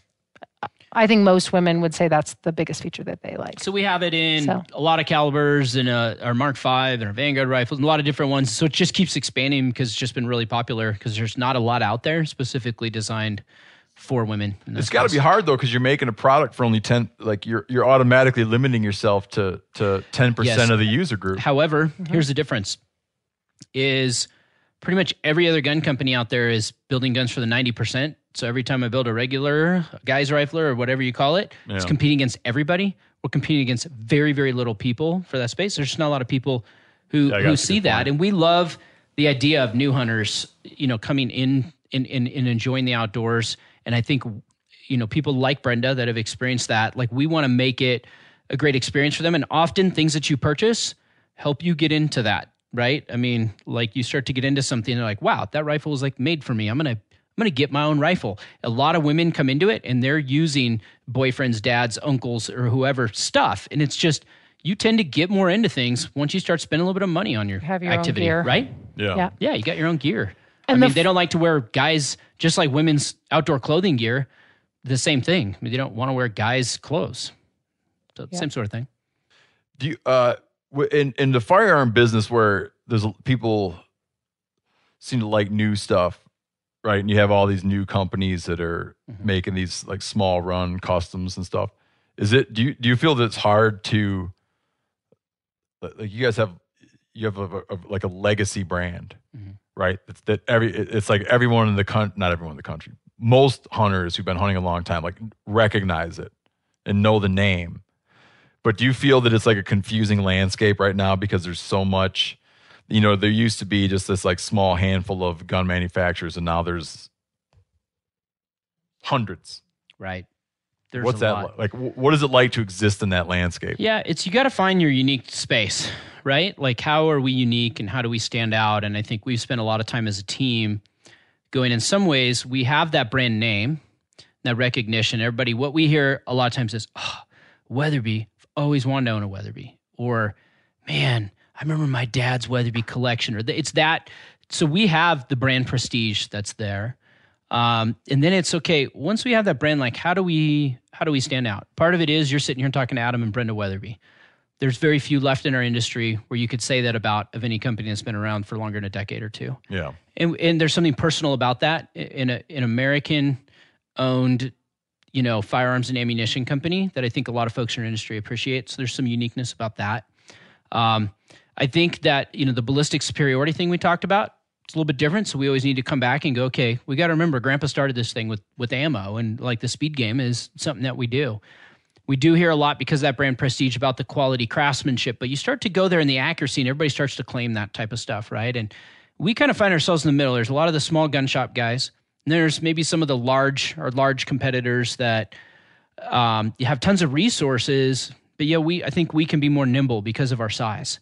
And so we try to really just take advantage and go, who are we in this space? And how can we take our brand prestige, our quality craftsmanship, our ballistic superiority, the things that are different about us, the family-owned aspect of it, and really leverage that?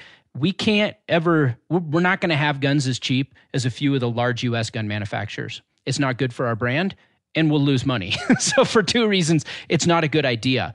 And so we need to focus on that space for a lot of gun at a good value with our premium name on it. We're also not the custom shop guy that only makes 100 a year.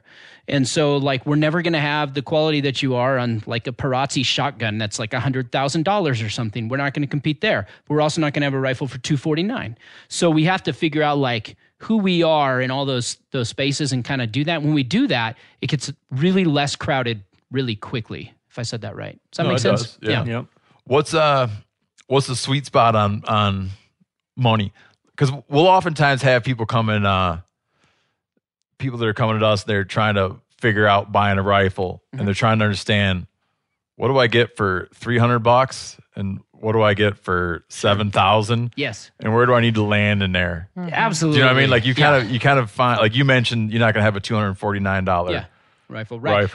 What's funny is like where do the returns? Yes. Where does what you're getting really start to drop off sharply? No, makes sense. As you get into the astronomical dollar amounts. Yeah, I think first is what's funny is there's a lot of guys who own a lot of guns, so they don't spend a lot of money on any particular one gun, right? So a lot of people that own a firearm own 15 firearms, right? Yeah. But then they do it and they buy a lot. The crazy thing is, they'll complain about the difference sometimes between a $349 gun and a $499 gun, $350 and $500, and they just.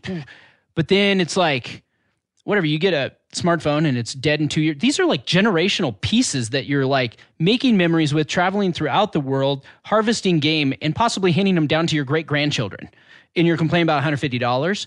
So I think there is a certain point, this is me personally speaking, that you want to have a little bit of pride in that product. Now there's different uses, okay? You get a truck gun, you throw it around, and you got a rancher who wants to shoot a coyote or something. It might be a little bit different, right? Yeah. And so it depends on what you're going to do with it. But even if you're getting just a deer rifle that you're going to have for a long time, you want something that has that quality feel to it, and it doesn't rattle around and just feel like a piece of junk, you know?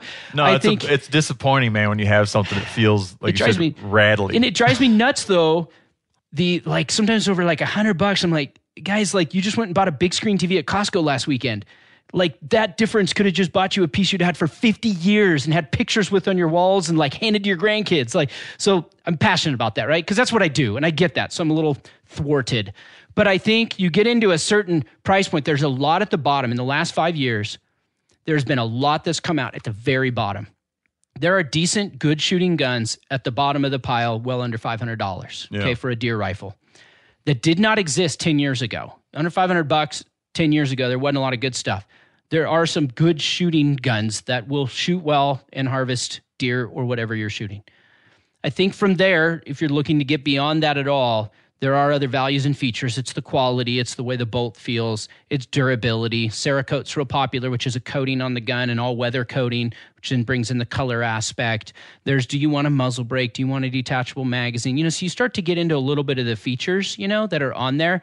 But the difference between like a $350 gun and a $750 gun is everything, like from a quality and feature standpoint of what you get in the difference of those, if that makes sense. Yeah.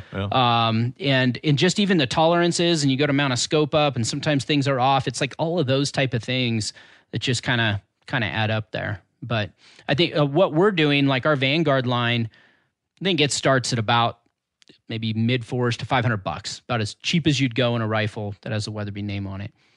But where the trend has gone the last 5 years is actually towards more of the value-added stuff that we're selling a lot in the $750, $800, $850, where they're like, man, I get Cerakoted, it might match with my camo, like that First Light Vanguard that we have, right? I think it's pushing about $1,000.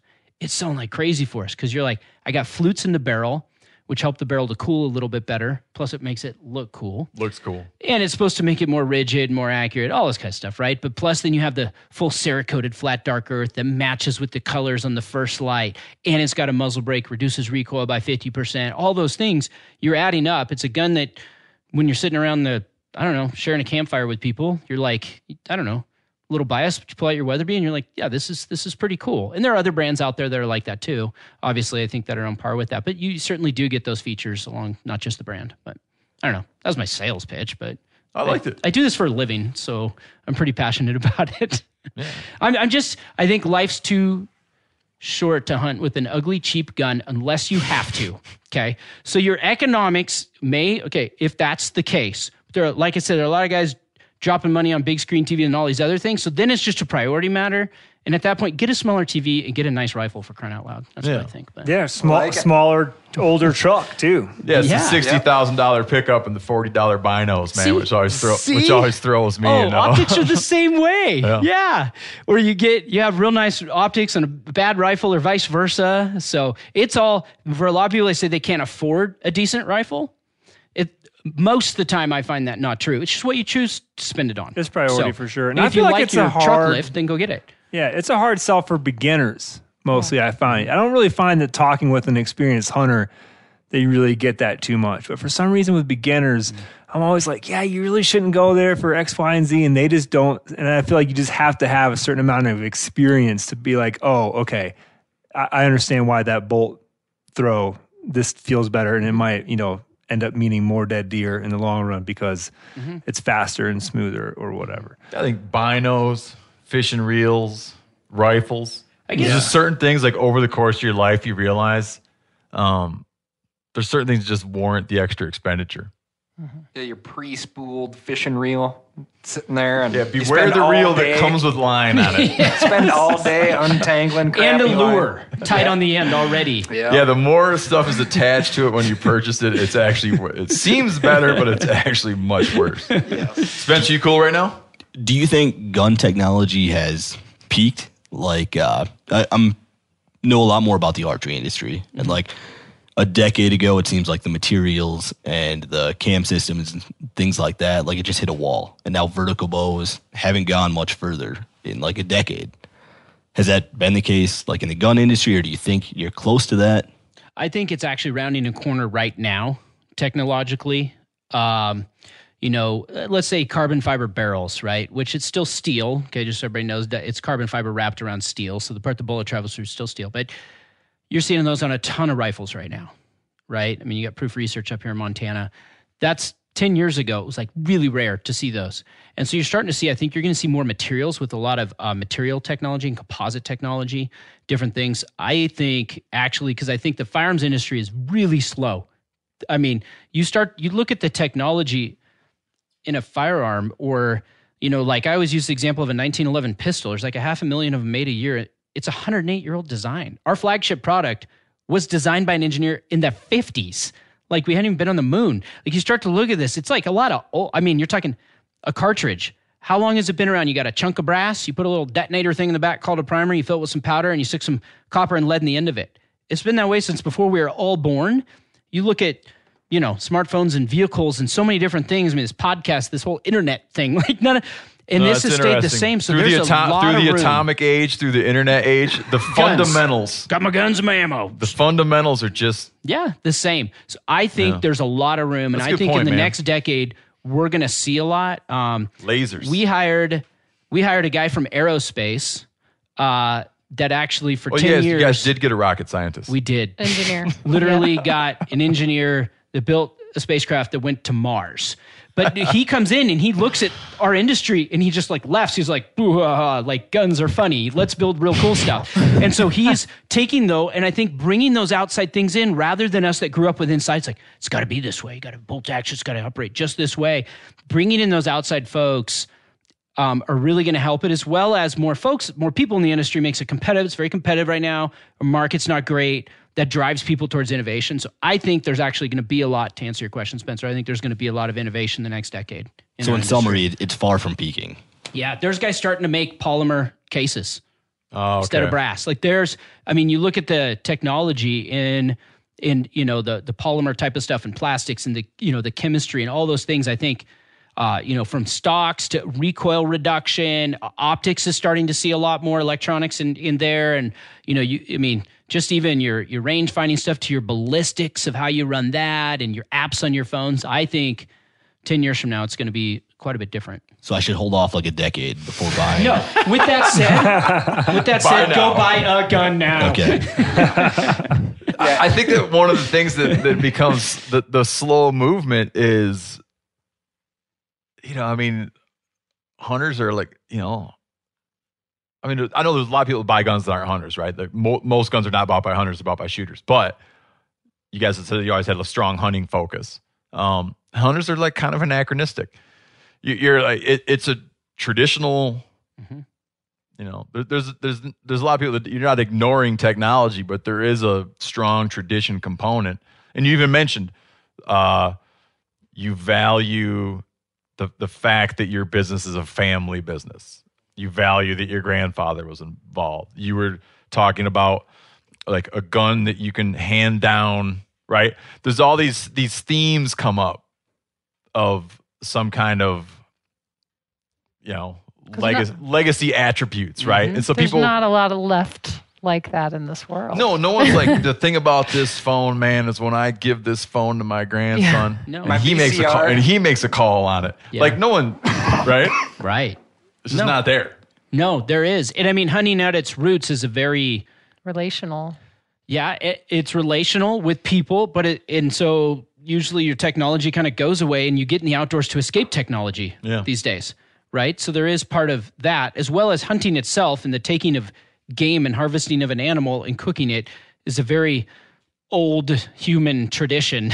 So just the roots of doing that and getting your hands messy, like it's a very just old thing. And I think there's part of us as humans that want to get back to our roots a little bit that way, you know? Did you know Rocket Money can cancel a subscription for you? They'll even alert you when there's been an increase in a subscription price and negotiate rates for you.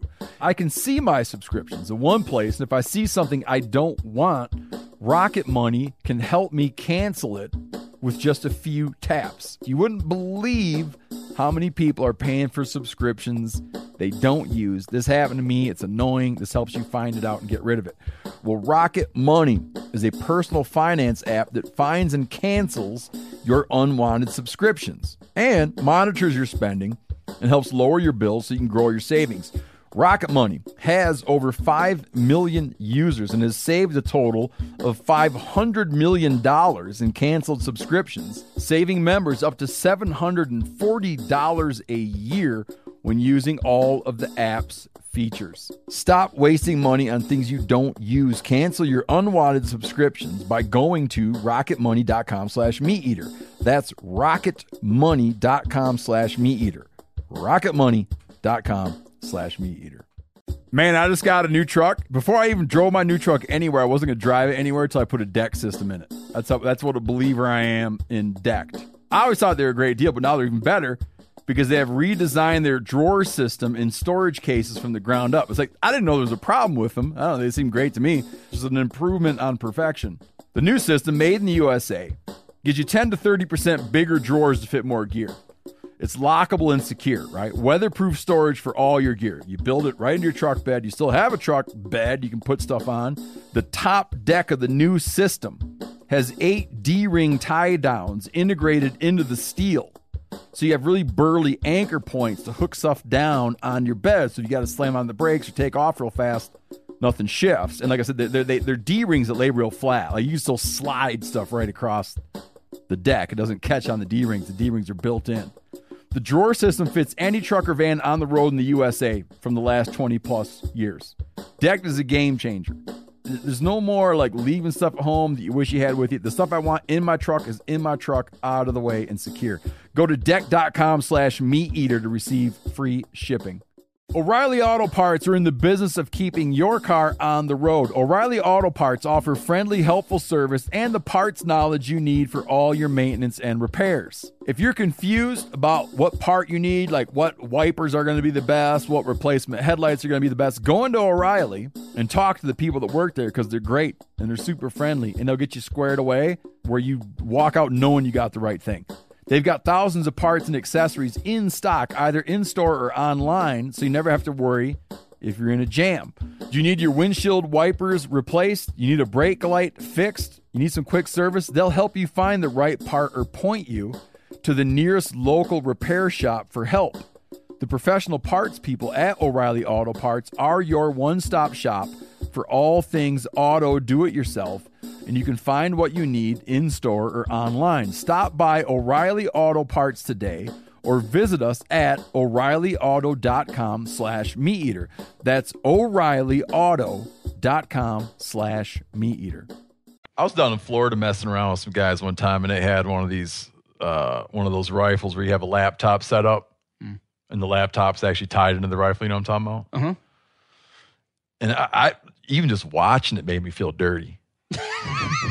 I felt like when we found like some Hustler magazines in a ditch when we were kids, man. It was just like watching. I was like, I don't know. I'm getting real uneasy feeling.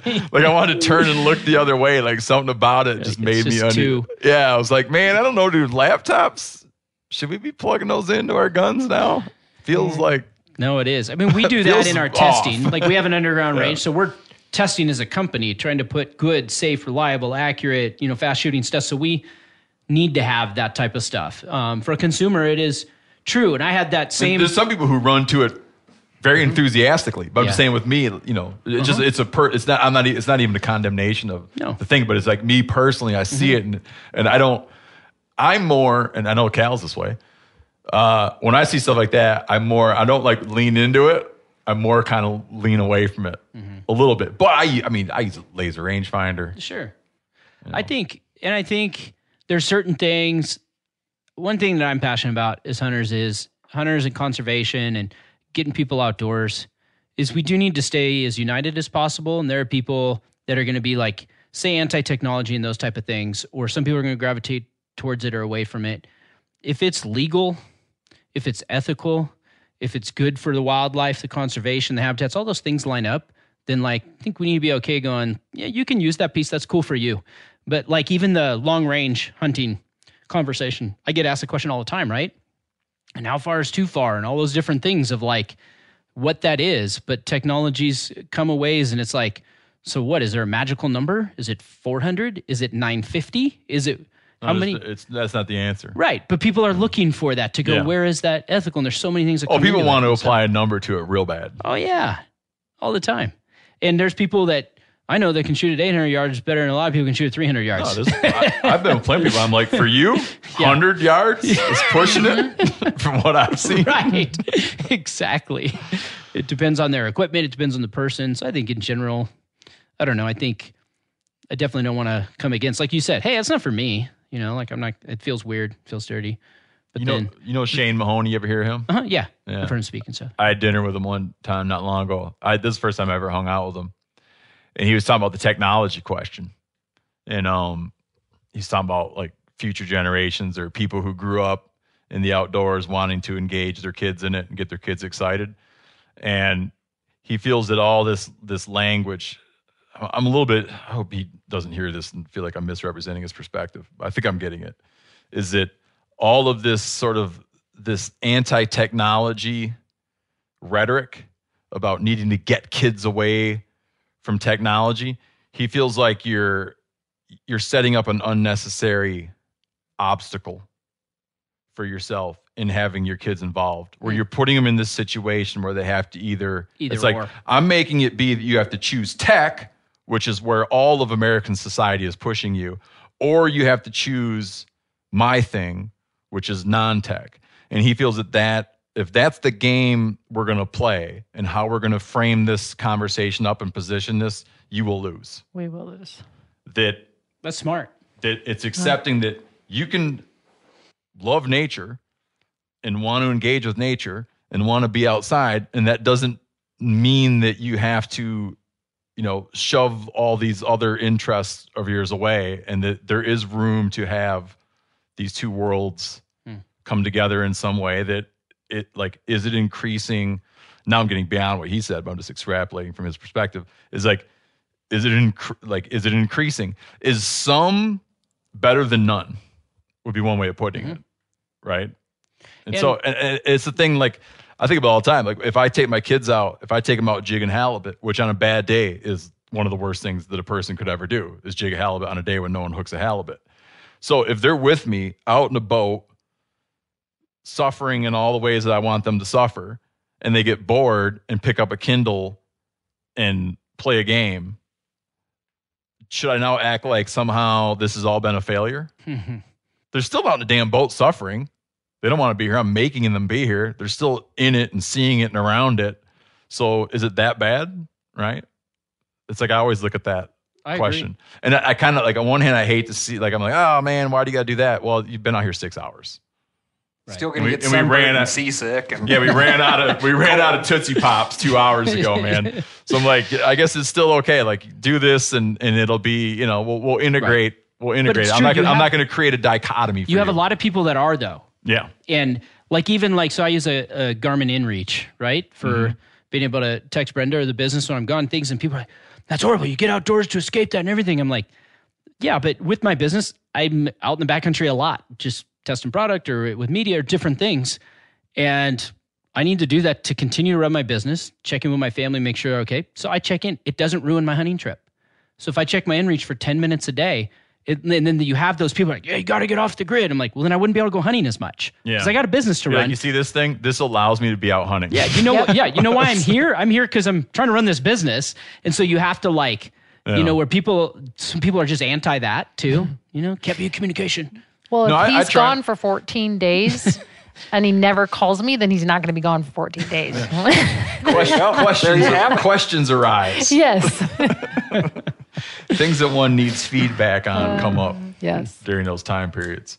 So what, you like Wyoming? Awesome. guys putting in for some tags and whatnot? No. They They take their residency real serious there. Oh, because you're just not there yet. 12 months. No, well, we've been there for 9 months. 12 months? Wow. You have to be, it's 12 months in Wyoming. To the day, not And to the month. You can't put in to the day. You can't apply for tags.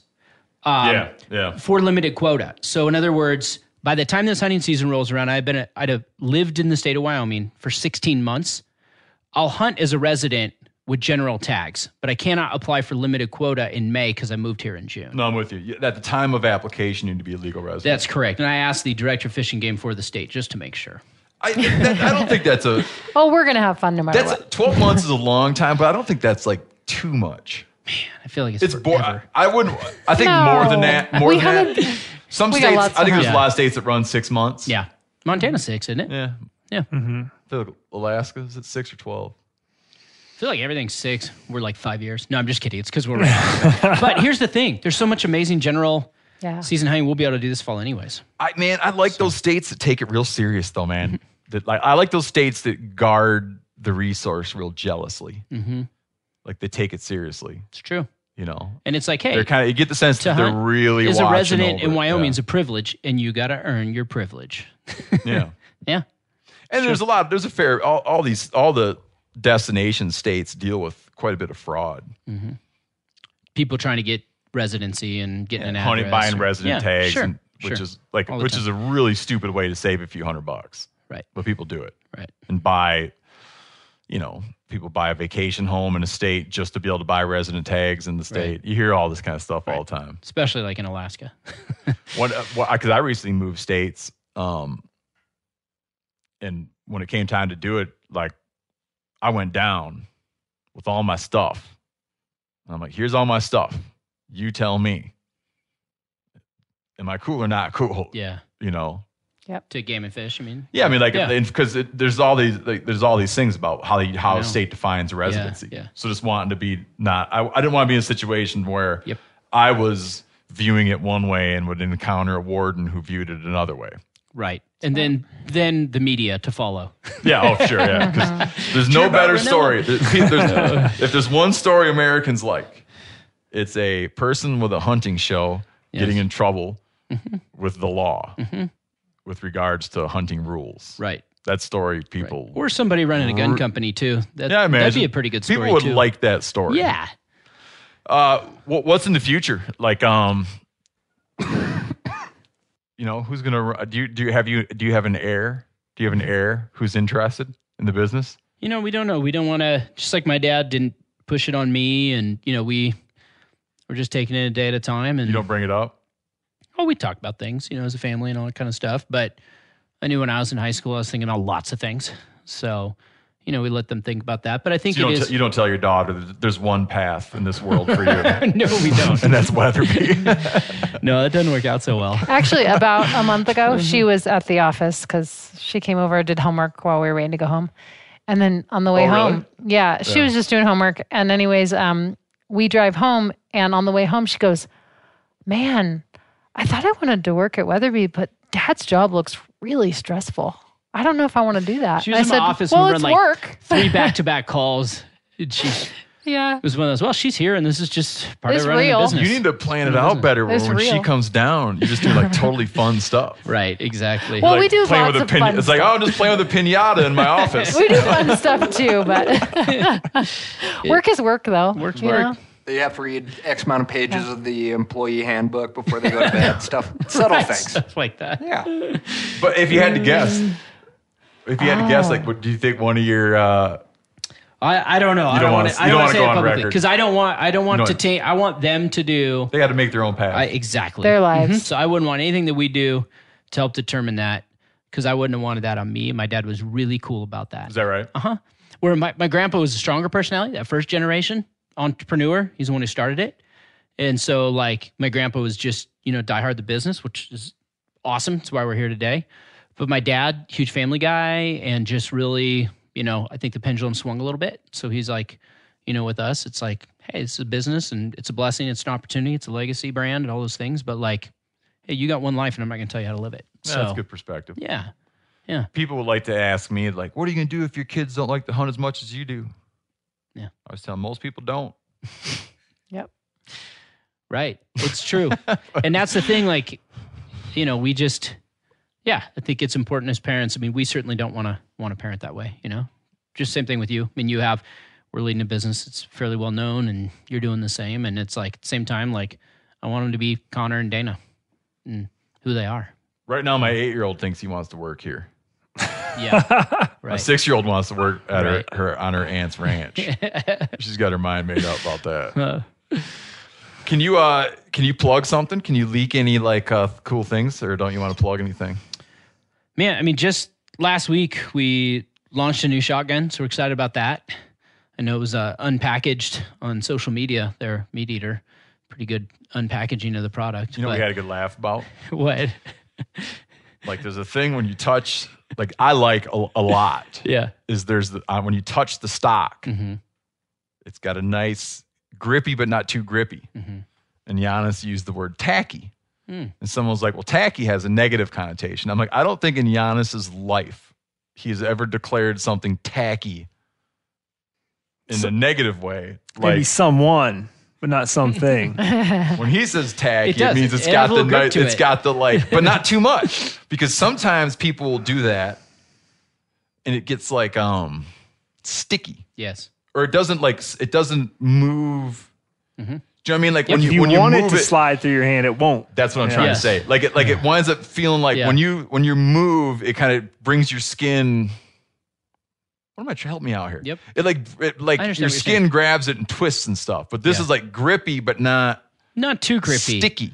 Right. You hit the right. You really, and it's. I don't know if it's something hit the right you guys, grippy tackiness. I don't know if you guys focus on it, but you really hit the right tackiness. I'm sure someone thought about. Yeah, there's no accidental. You don't get accidental tacky. It is. I mean, how a gun looks is really important. Typically, people purchase a firearm without firing it.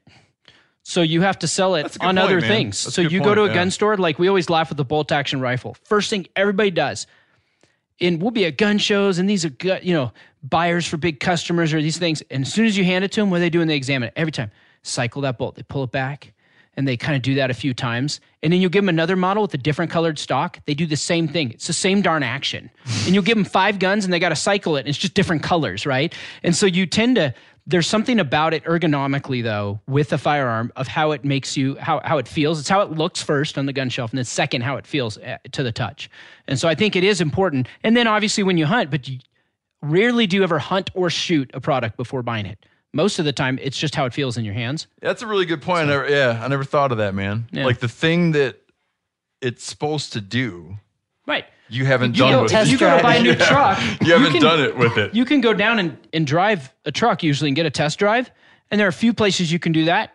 But 90-something% of the time, there aren't ranges right there for you to use. I mean, there are those type of things. Most of the time, there's not. So, yeah, I realize that's true, but I never really thought about it. Yeah, a lot of times, I mean, a bolt action gun won't even have a scope on it. So you're just throwing it up and sort of pretending that you're looking through a scope. We used to have a copy of an ad. I think it was a Walmart ad. Oh, yeah. I can't remember. Where there's like a picture of it. It was like, it wasn't? I can't remember. It's not important. It was somebody messed up in marketing. Big store, and they had an ad, and it was like getting geared up for deer season, but they had a dude with he's holding the rifle up in his tree stand. No scope. No. Well, not even iron sights. It was like. He was aiming. Yeah. Was he aiming? I believe he was aiming, looking down. Oh, my goodness. It was just like good outside marketing firm there. It was like when you see those, the other thing that happens all the time is you're looking at something where someone's trying to sell lawn chairs or something. There's like the fishing scene, and the dude has the open face reel that's up. Mm-hmm. And you realize that the art director is in over their waders. Yeah. when they design. That's cute. I like that. When they designed the shoot. Why'd you guys name the new shotgun what you named it? I don't have a problem with the name. Oh, no. It's funny because naming meetings are always the hardest when you design a product. You design a whole product and you get to the end, and either all the names have been taken in a billion different industries, like right? Buck Slayer. Right. And then what's funny is, even in the firearms world, like how many an 870, Remington 870, or a model Winchester Model 70, a 1911, just a bunch of like numbers and letters, and you try to come up with something cool that's I don't know, whatever, named after something, and our names are always all over the place. It's always something like you try to like do. And sometimes it does tell a story though. So we had like a semi-auto that came out in 2008. It was the SA08. Okay. We had the PA08. This is the 18i. It's developed in 18. We launched it in 19. At the time we named it, we were hoping to launch it Why at the 18. Inertia, because it's an inertia-driven. So instead of our other semi-autos are a gas-driven, where the gases in there are actually what cycle the shotgun. If you're not familiar with it, inertia is actually the recoil that cycles that semi-auto. And so that inertia system, so it's the 18i, developed in 2018, inertia system. So That's one thing we noticed. If you take it and just bolt. gently tap it, correct. it'll. That's like a little right. The bolt will kind of go. And Bolt that's why almost it's so much easier to like bring a bolt back in an inertia semi-auto than in a gas semi-auto, because it's made to come back easy and cycle that way. And it's the recoil that actually, causes it to cycle. Once you shoot an inertia semi-auto, for me, a couple years ago, I switched over from a gas one, and it's just smooth, light feeling. that thing ergonomically, that thing is nice, man. Yeah. Yeah. You guys got one of the black synthetic ones? Yeah. Yeah. And then Yanni took a crack with his last night. I haven't. 26 cracks. Cool. You took 26 cracks. Oh, my last night? cheek is. With 3.5 inch? No, I was just shooting 2 3/4, but I got through them quick. Shooting And, turkey bullets. No. Only one turkey round. I was just shooting field rounds just to get it dirty. Yeah. Perfect. Yeah. And we got Took it apart last night. We got a cleaned camo it. one of that. And then we got a sweet wood one that I really like that Cal, you shot, right? Yep. The wood one it's got a silver receiver with some kind of hand engraving and stuff. And it's pretty cool. So. And that was upland specific, right? Mm-hmm. Yeah. Yeah. It's Little bit not lighter. chambered for 3.5 inch for the big waterfowl kind of guys. So Thanks, Dad. yeah, so that just launched. We're going to launch more rifle stuff, more cartridge stuff later in the year. So we have the Wyoming commemorative model's been kind of fun. We just said, let's make a really nice, expensive rifle with all sorts of Wyoming stuff on Who's it. that dude down there? And just make it blink. Steamboat? Yeah, Is that what you're it's talking like the state symbol, man. It's the University of Wyoming, like Mascot. logo mascot thing. So that's on there in gold, and so that's it. We're starting our serial number prefix on our Mark Vs with WY00001, and we had number 87 went to a conservation banquet, wildlife conservation banquet, and it went for auction for $38,000. No. Yeah, and it was like serial number 87. So it's like people in Wyoming just love the move. We feel just What group is that? received with open arms. Wyoming Sportsman's Group, WSG. It's local in Northeast Wyoming. They do a lot up there locally. All the funds stay there locally. Are people in Wyoming pretty receptive to you guys moving there? Unbelievable. It's so cool. I think coming from where we came from, and it's just it's not just Sheridan community, but Wyoming. I mean, former Governor Matt Mead was a big part of recruiting us. I mean, it's the whole. He's a good dude, man. I like state. that guy a lot. Yeah. Just even outside of outside of politics, just hanging out with him. I hunted turkey with just a him last dry- year and like a antelope dry sense last of year. humor, man. Dude, you just feel like he's just a real dude. Yeah. So we couldn't feel more at home. And we'll say that all the time. Like there was a lot that went into a few years of searching, where to move a 70-something-year-old business. And we just are like, we nailed it in Sheridan, Wyoming. We did. Didn't we? I mean, it's amazing. Do you like being there, Brenda? Oh, yeah. Yeah. Yeah. It's been a lot of work to get there, but we're coming along the finish line here, getting our offices moved in. It's been a tiring couple years. Yeah. I mean, it's just, to do that, move your manufacturing, lose employees, train new ones, build a 75,000 square foot facility. Like it's short-term pain for a lot of long-term gain. And the long-term gain's like going to start now, and the short-term pain we're hoping is ending soon. It's just a lot. It's a big, because in the midst of doing all that, like you still have to be competitive. You still got to launch new product. You still got to market. Business doesn't stop for 2 years. So it's in addition to kind of the normal everyday thing that's out there. So we'd never moved a business, and it's hard, but Weatherby's going to be so much better for it. Yeah. So. We're neighbors. Yeah, we love it, man. Just right down the road. Yeah, and then people that follow our stuff, that follow the whole Meat Eater universe, you'll be seeing a lot more stuff from Weatherby because we're going to be working pretty closely together, which is real exciting for all of us. People this last week, so we kind of posted, we're going to start working with you guys some more. So people are saying, you can do a Meat Eater rifle? Already asking about fun stuff. So It's going to shoot lasers. Dude, technology. Yeah. No, it's gonna use a lot of this old style things. Yeah, we're going to use really old technology. Just make it look cool. It's funny you mentioned when you see someone pick it up and they work the bolt. Mm-hmm. What do you look for? Like when you see someone pick up a rifle, what do you want to see them do? The trigger?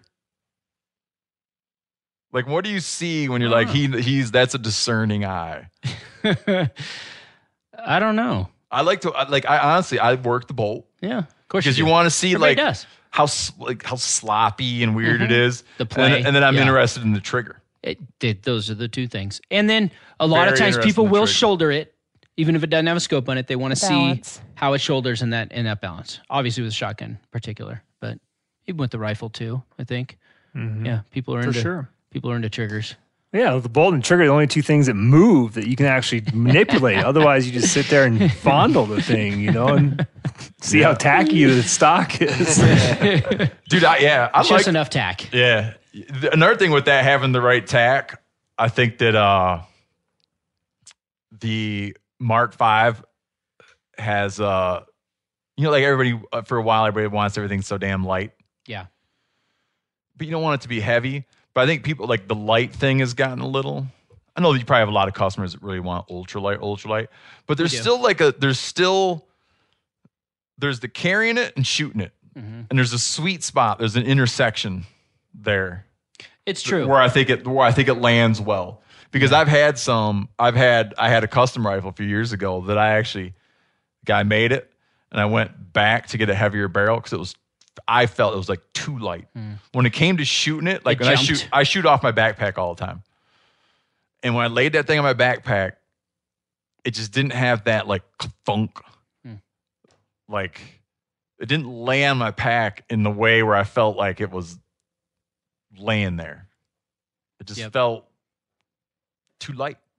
Yeah, I love light. Chopsticky. I love light. But I agree. But that's the difference. See, if I hunt, I don't mind that because I pull the trigger hopefully once, sometimes a little bit more, but hopefully once. But I carry it around for hours upon hours upon hours. Yeah.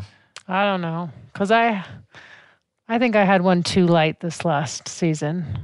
It just doesn't feel right. I felt good Oh, toting them around is great. walking, but it was bouncing a little bit. And I was like, oh. True. My brother used to have a rifle that was 13 pounds, but not because it was like a souped up rifle. It was a garbage 13-pound rifle. But he just really liked it. He said, when I lay that thing down, man, I feel like it's like I'm going to kill something. Yeah. It's not going anywhere. Well, just like every other consumer product, we have a little bit light and a little bit heavy and a lot in the middle. Yeah. Because everybody's got Personal their preference. It is. We're going to get after some turkeys with the new shotgun. Cool. Where are you guys going? Everywhere. Okay. Man, we're going to hunt Texas turkeys. first. We're going to hunt turkeys. Our Michigan turkey hunt just got kind of screwed up. Oh, okay. We're going to hunt turkeys in Texas. We'll hunt turkeys here. Cool. Hunt turkeys. I don't know. I'm going to go to Wisconsin. Taking the kids hunting turkeys. They're not old enough to hunt yet, much to their I remember dismay. when we took our kids turkey hunting. So for turkey hunting, you're supposed to be quiet. Depending on the age of kids, like we took ours like sub 5. And like all they do is like sneeze and sniffle and like Yell at each other. Yeah. Remember that? Yeah. The only time I would ever shoot a turkey when they were came along is once we scared them away, we just run them and gunned them, which you're not supposed to do. But No, that's not bad. For With kids. I took my little boy when I can't remember. I think he was 3 or 4 the first time I took him out. We sit in the woods. It's just getting light, and I was like, "Man, he's kicking ass." Then look, he's sleeping. As soon as he woke up, it all went downhill. Yeah. And then my friend Doug let him take after that morning, my friend Doug let him take a slingshot out to this old dilapidated house he's got on his property and let him shoot all the windows out with his slingshot in this rundown house.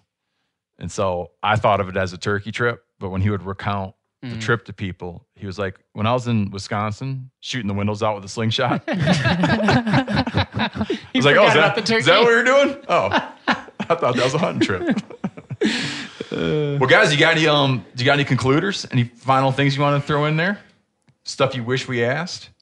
No, man. Just excited to hang out more with you guys and look forward to seeing the stuff on the turkey hunts. Look forward to having you guys down and just let anybody knows too. We're after June 13th, we're going to have like a visitor center and just lobby for people to come by, sell some swag, and people can visit us and see us. We're right off the interstate there, very northern Wyoming. So when you're on your way to Bozeman from somewhere south, you come right by our place. You can see it from the highway. So, so that's a lot of people are asking about that. Oh, are we going to be able to come by and visit? Everybody asks that they want tours.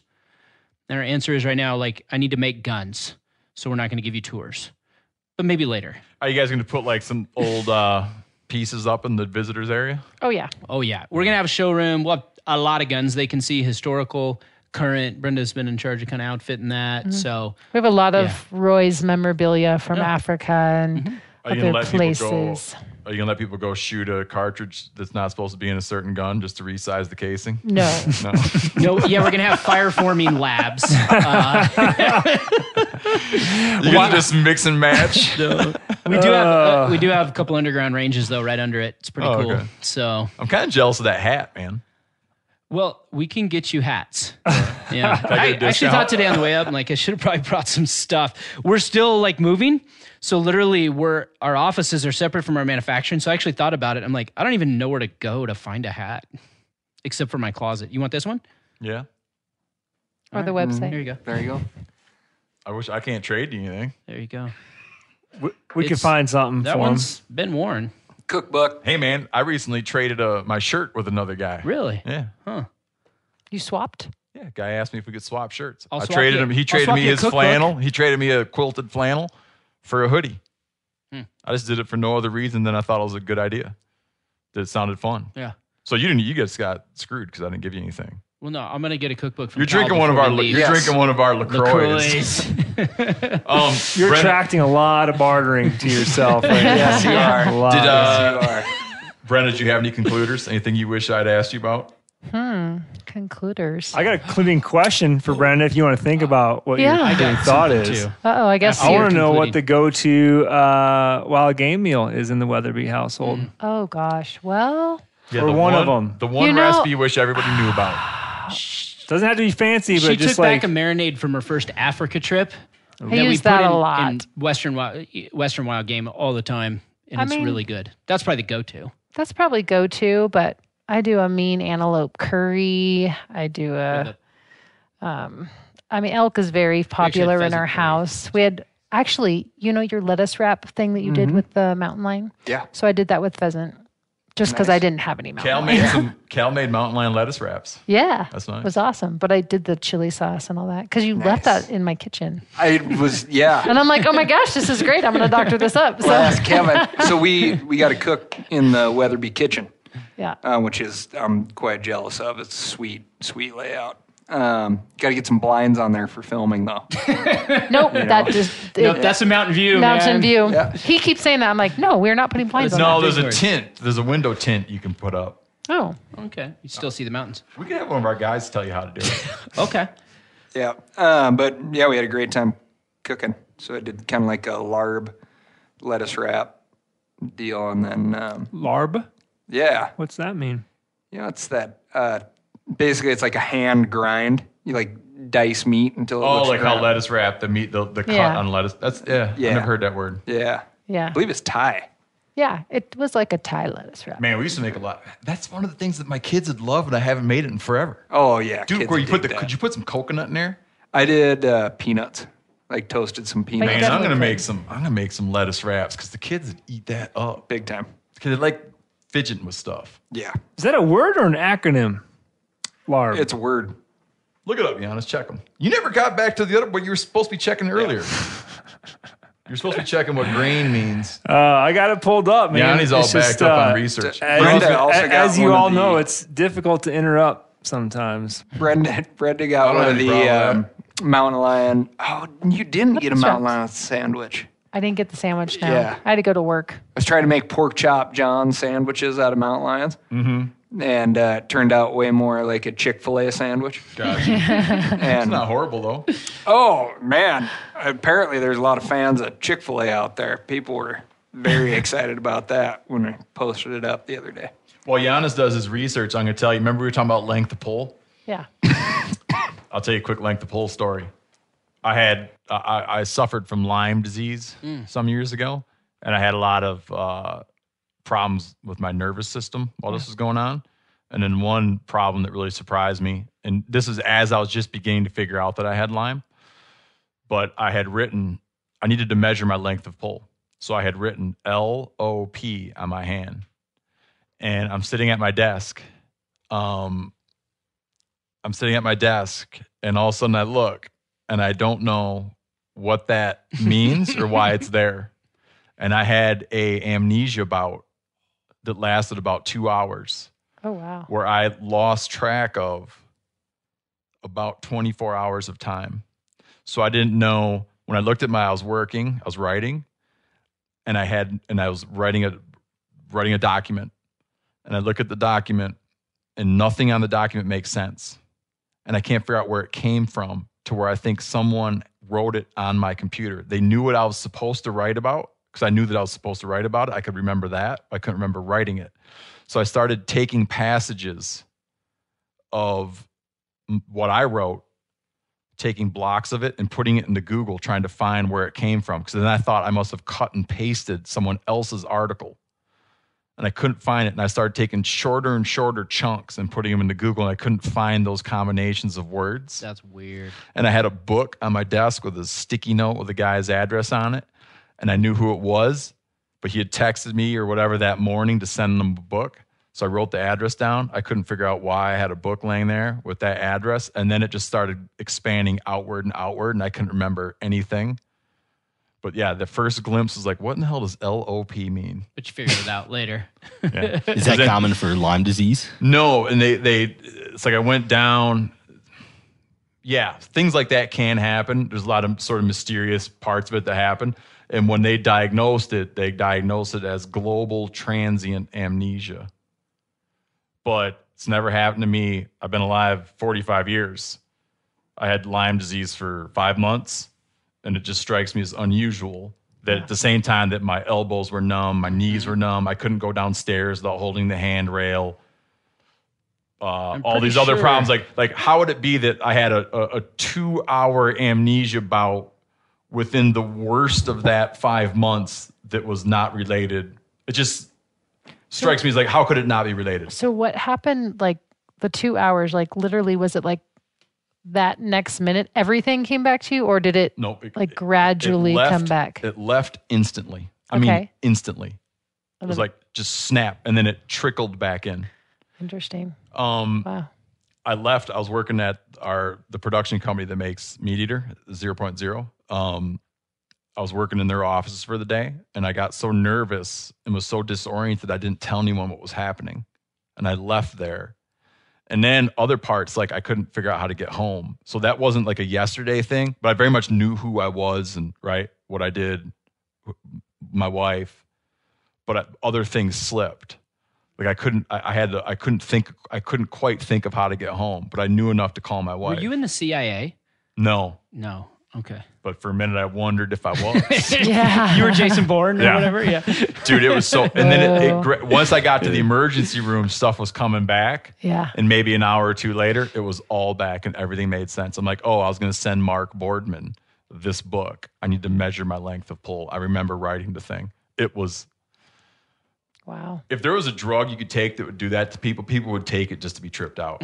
Of course. Yeah. Wow. Or get Lyme disease. And to call your wife, I'm like, I don't understand what, but something is happening. Yeah, that's scary. And she's like, tell me something. Where are you? Yeah, don't move. Yeah, she said, Yeah, don't move. Yeah. She's like, don't try to do anything. Yeah. And I'm like, I'm just going to stand here. But something wrong is happening.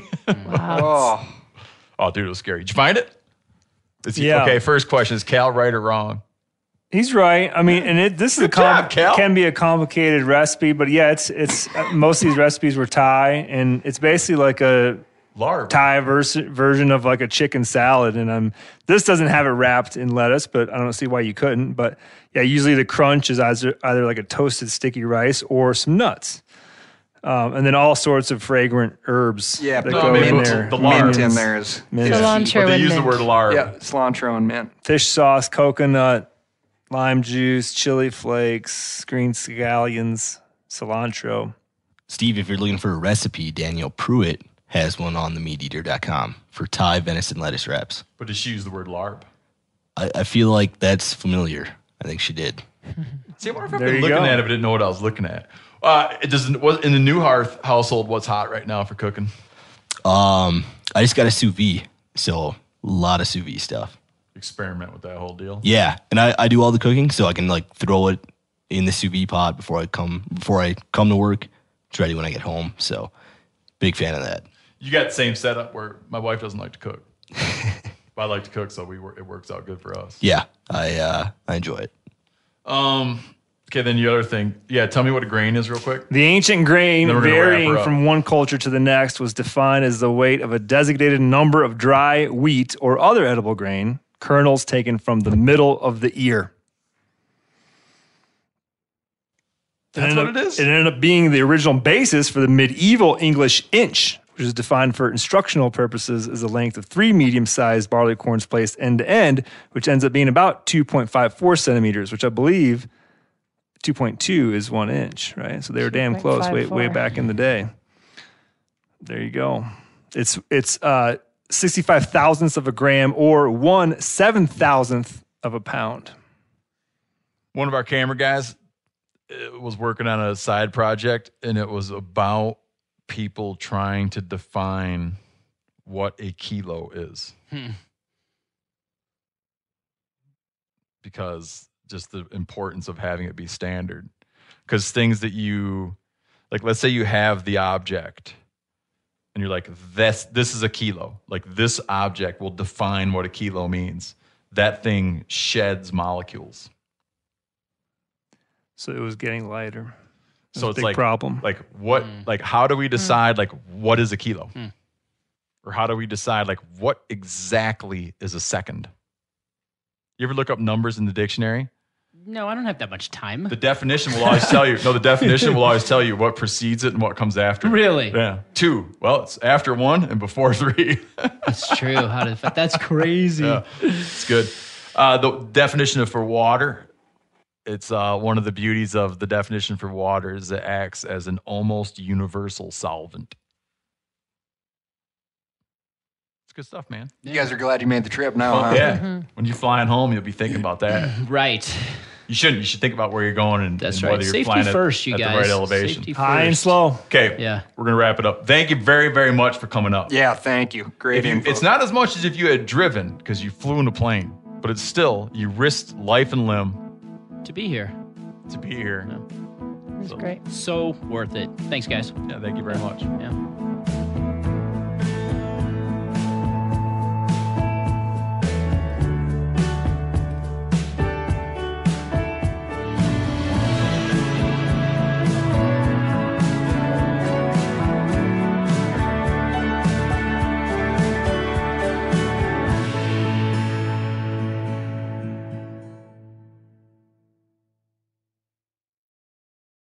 Hey, if you follow wildlife news at all, you're probably aware that the island of Maui has an incredible abundance of axis deer, so much so that they're causing ecological damage. Well, Maui Nui venison is thinning out some of those axis deer herds and delivering venison sticks and fresh cuts to your door. Visit MauiNuiVenison.com. That's MAUINUI venison.com. Use promo code MeatEater for 20% off your order. This show is sponsored in part by BetterHelp. It is a simple truth. No matter who you are, mental health challenges can affect you, and how you manage them can make all the difference. That's why everyone should have access to mental health support that they need, and that meets them where they are and helps them get through challenges. BetterHelp provides online therapy on your schedule. It's flexible, it's simple to use. You can connect with a licensed therapist selected just for you. Learn more at betterhelp.com. That's betterhelp.com.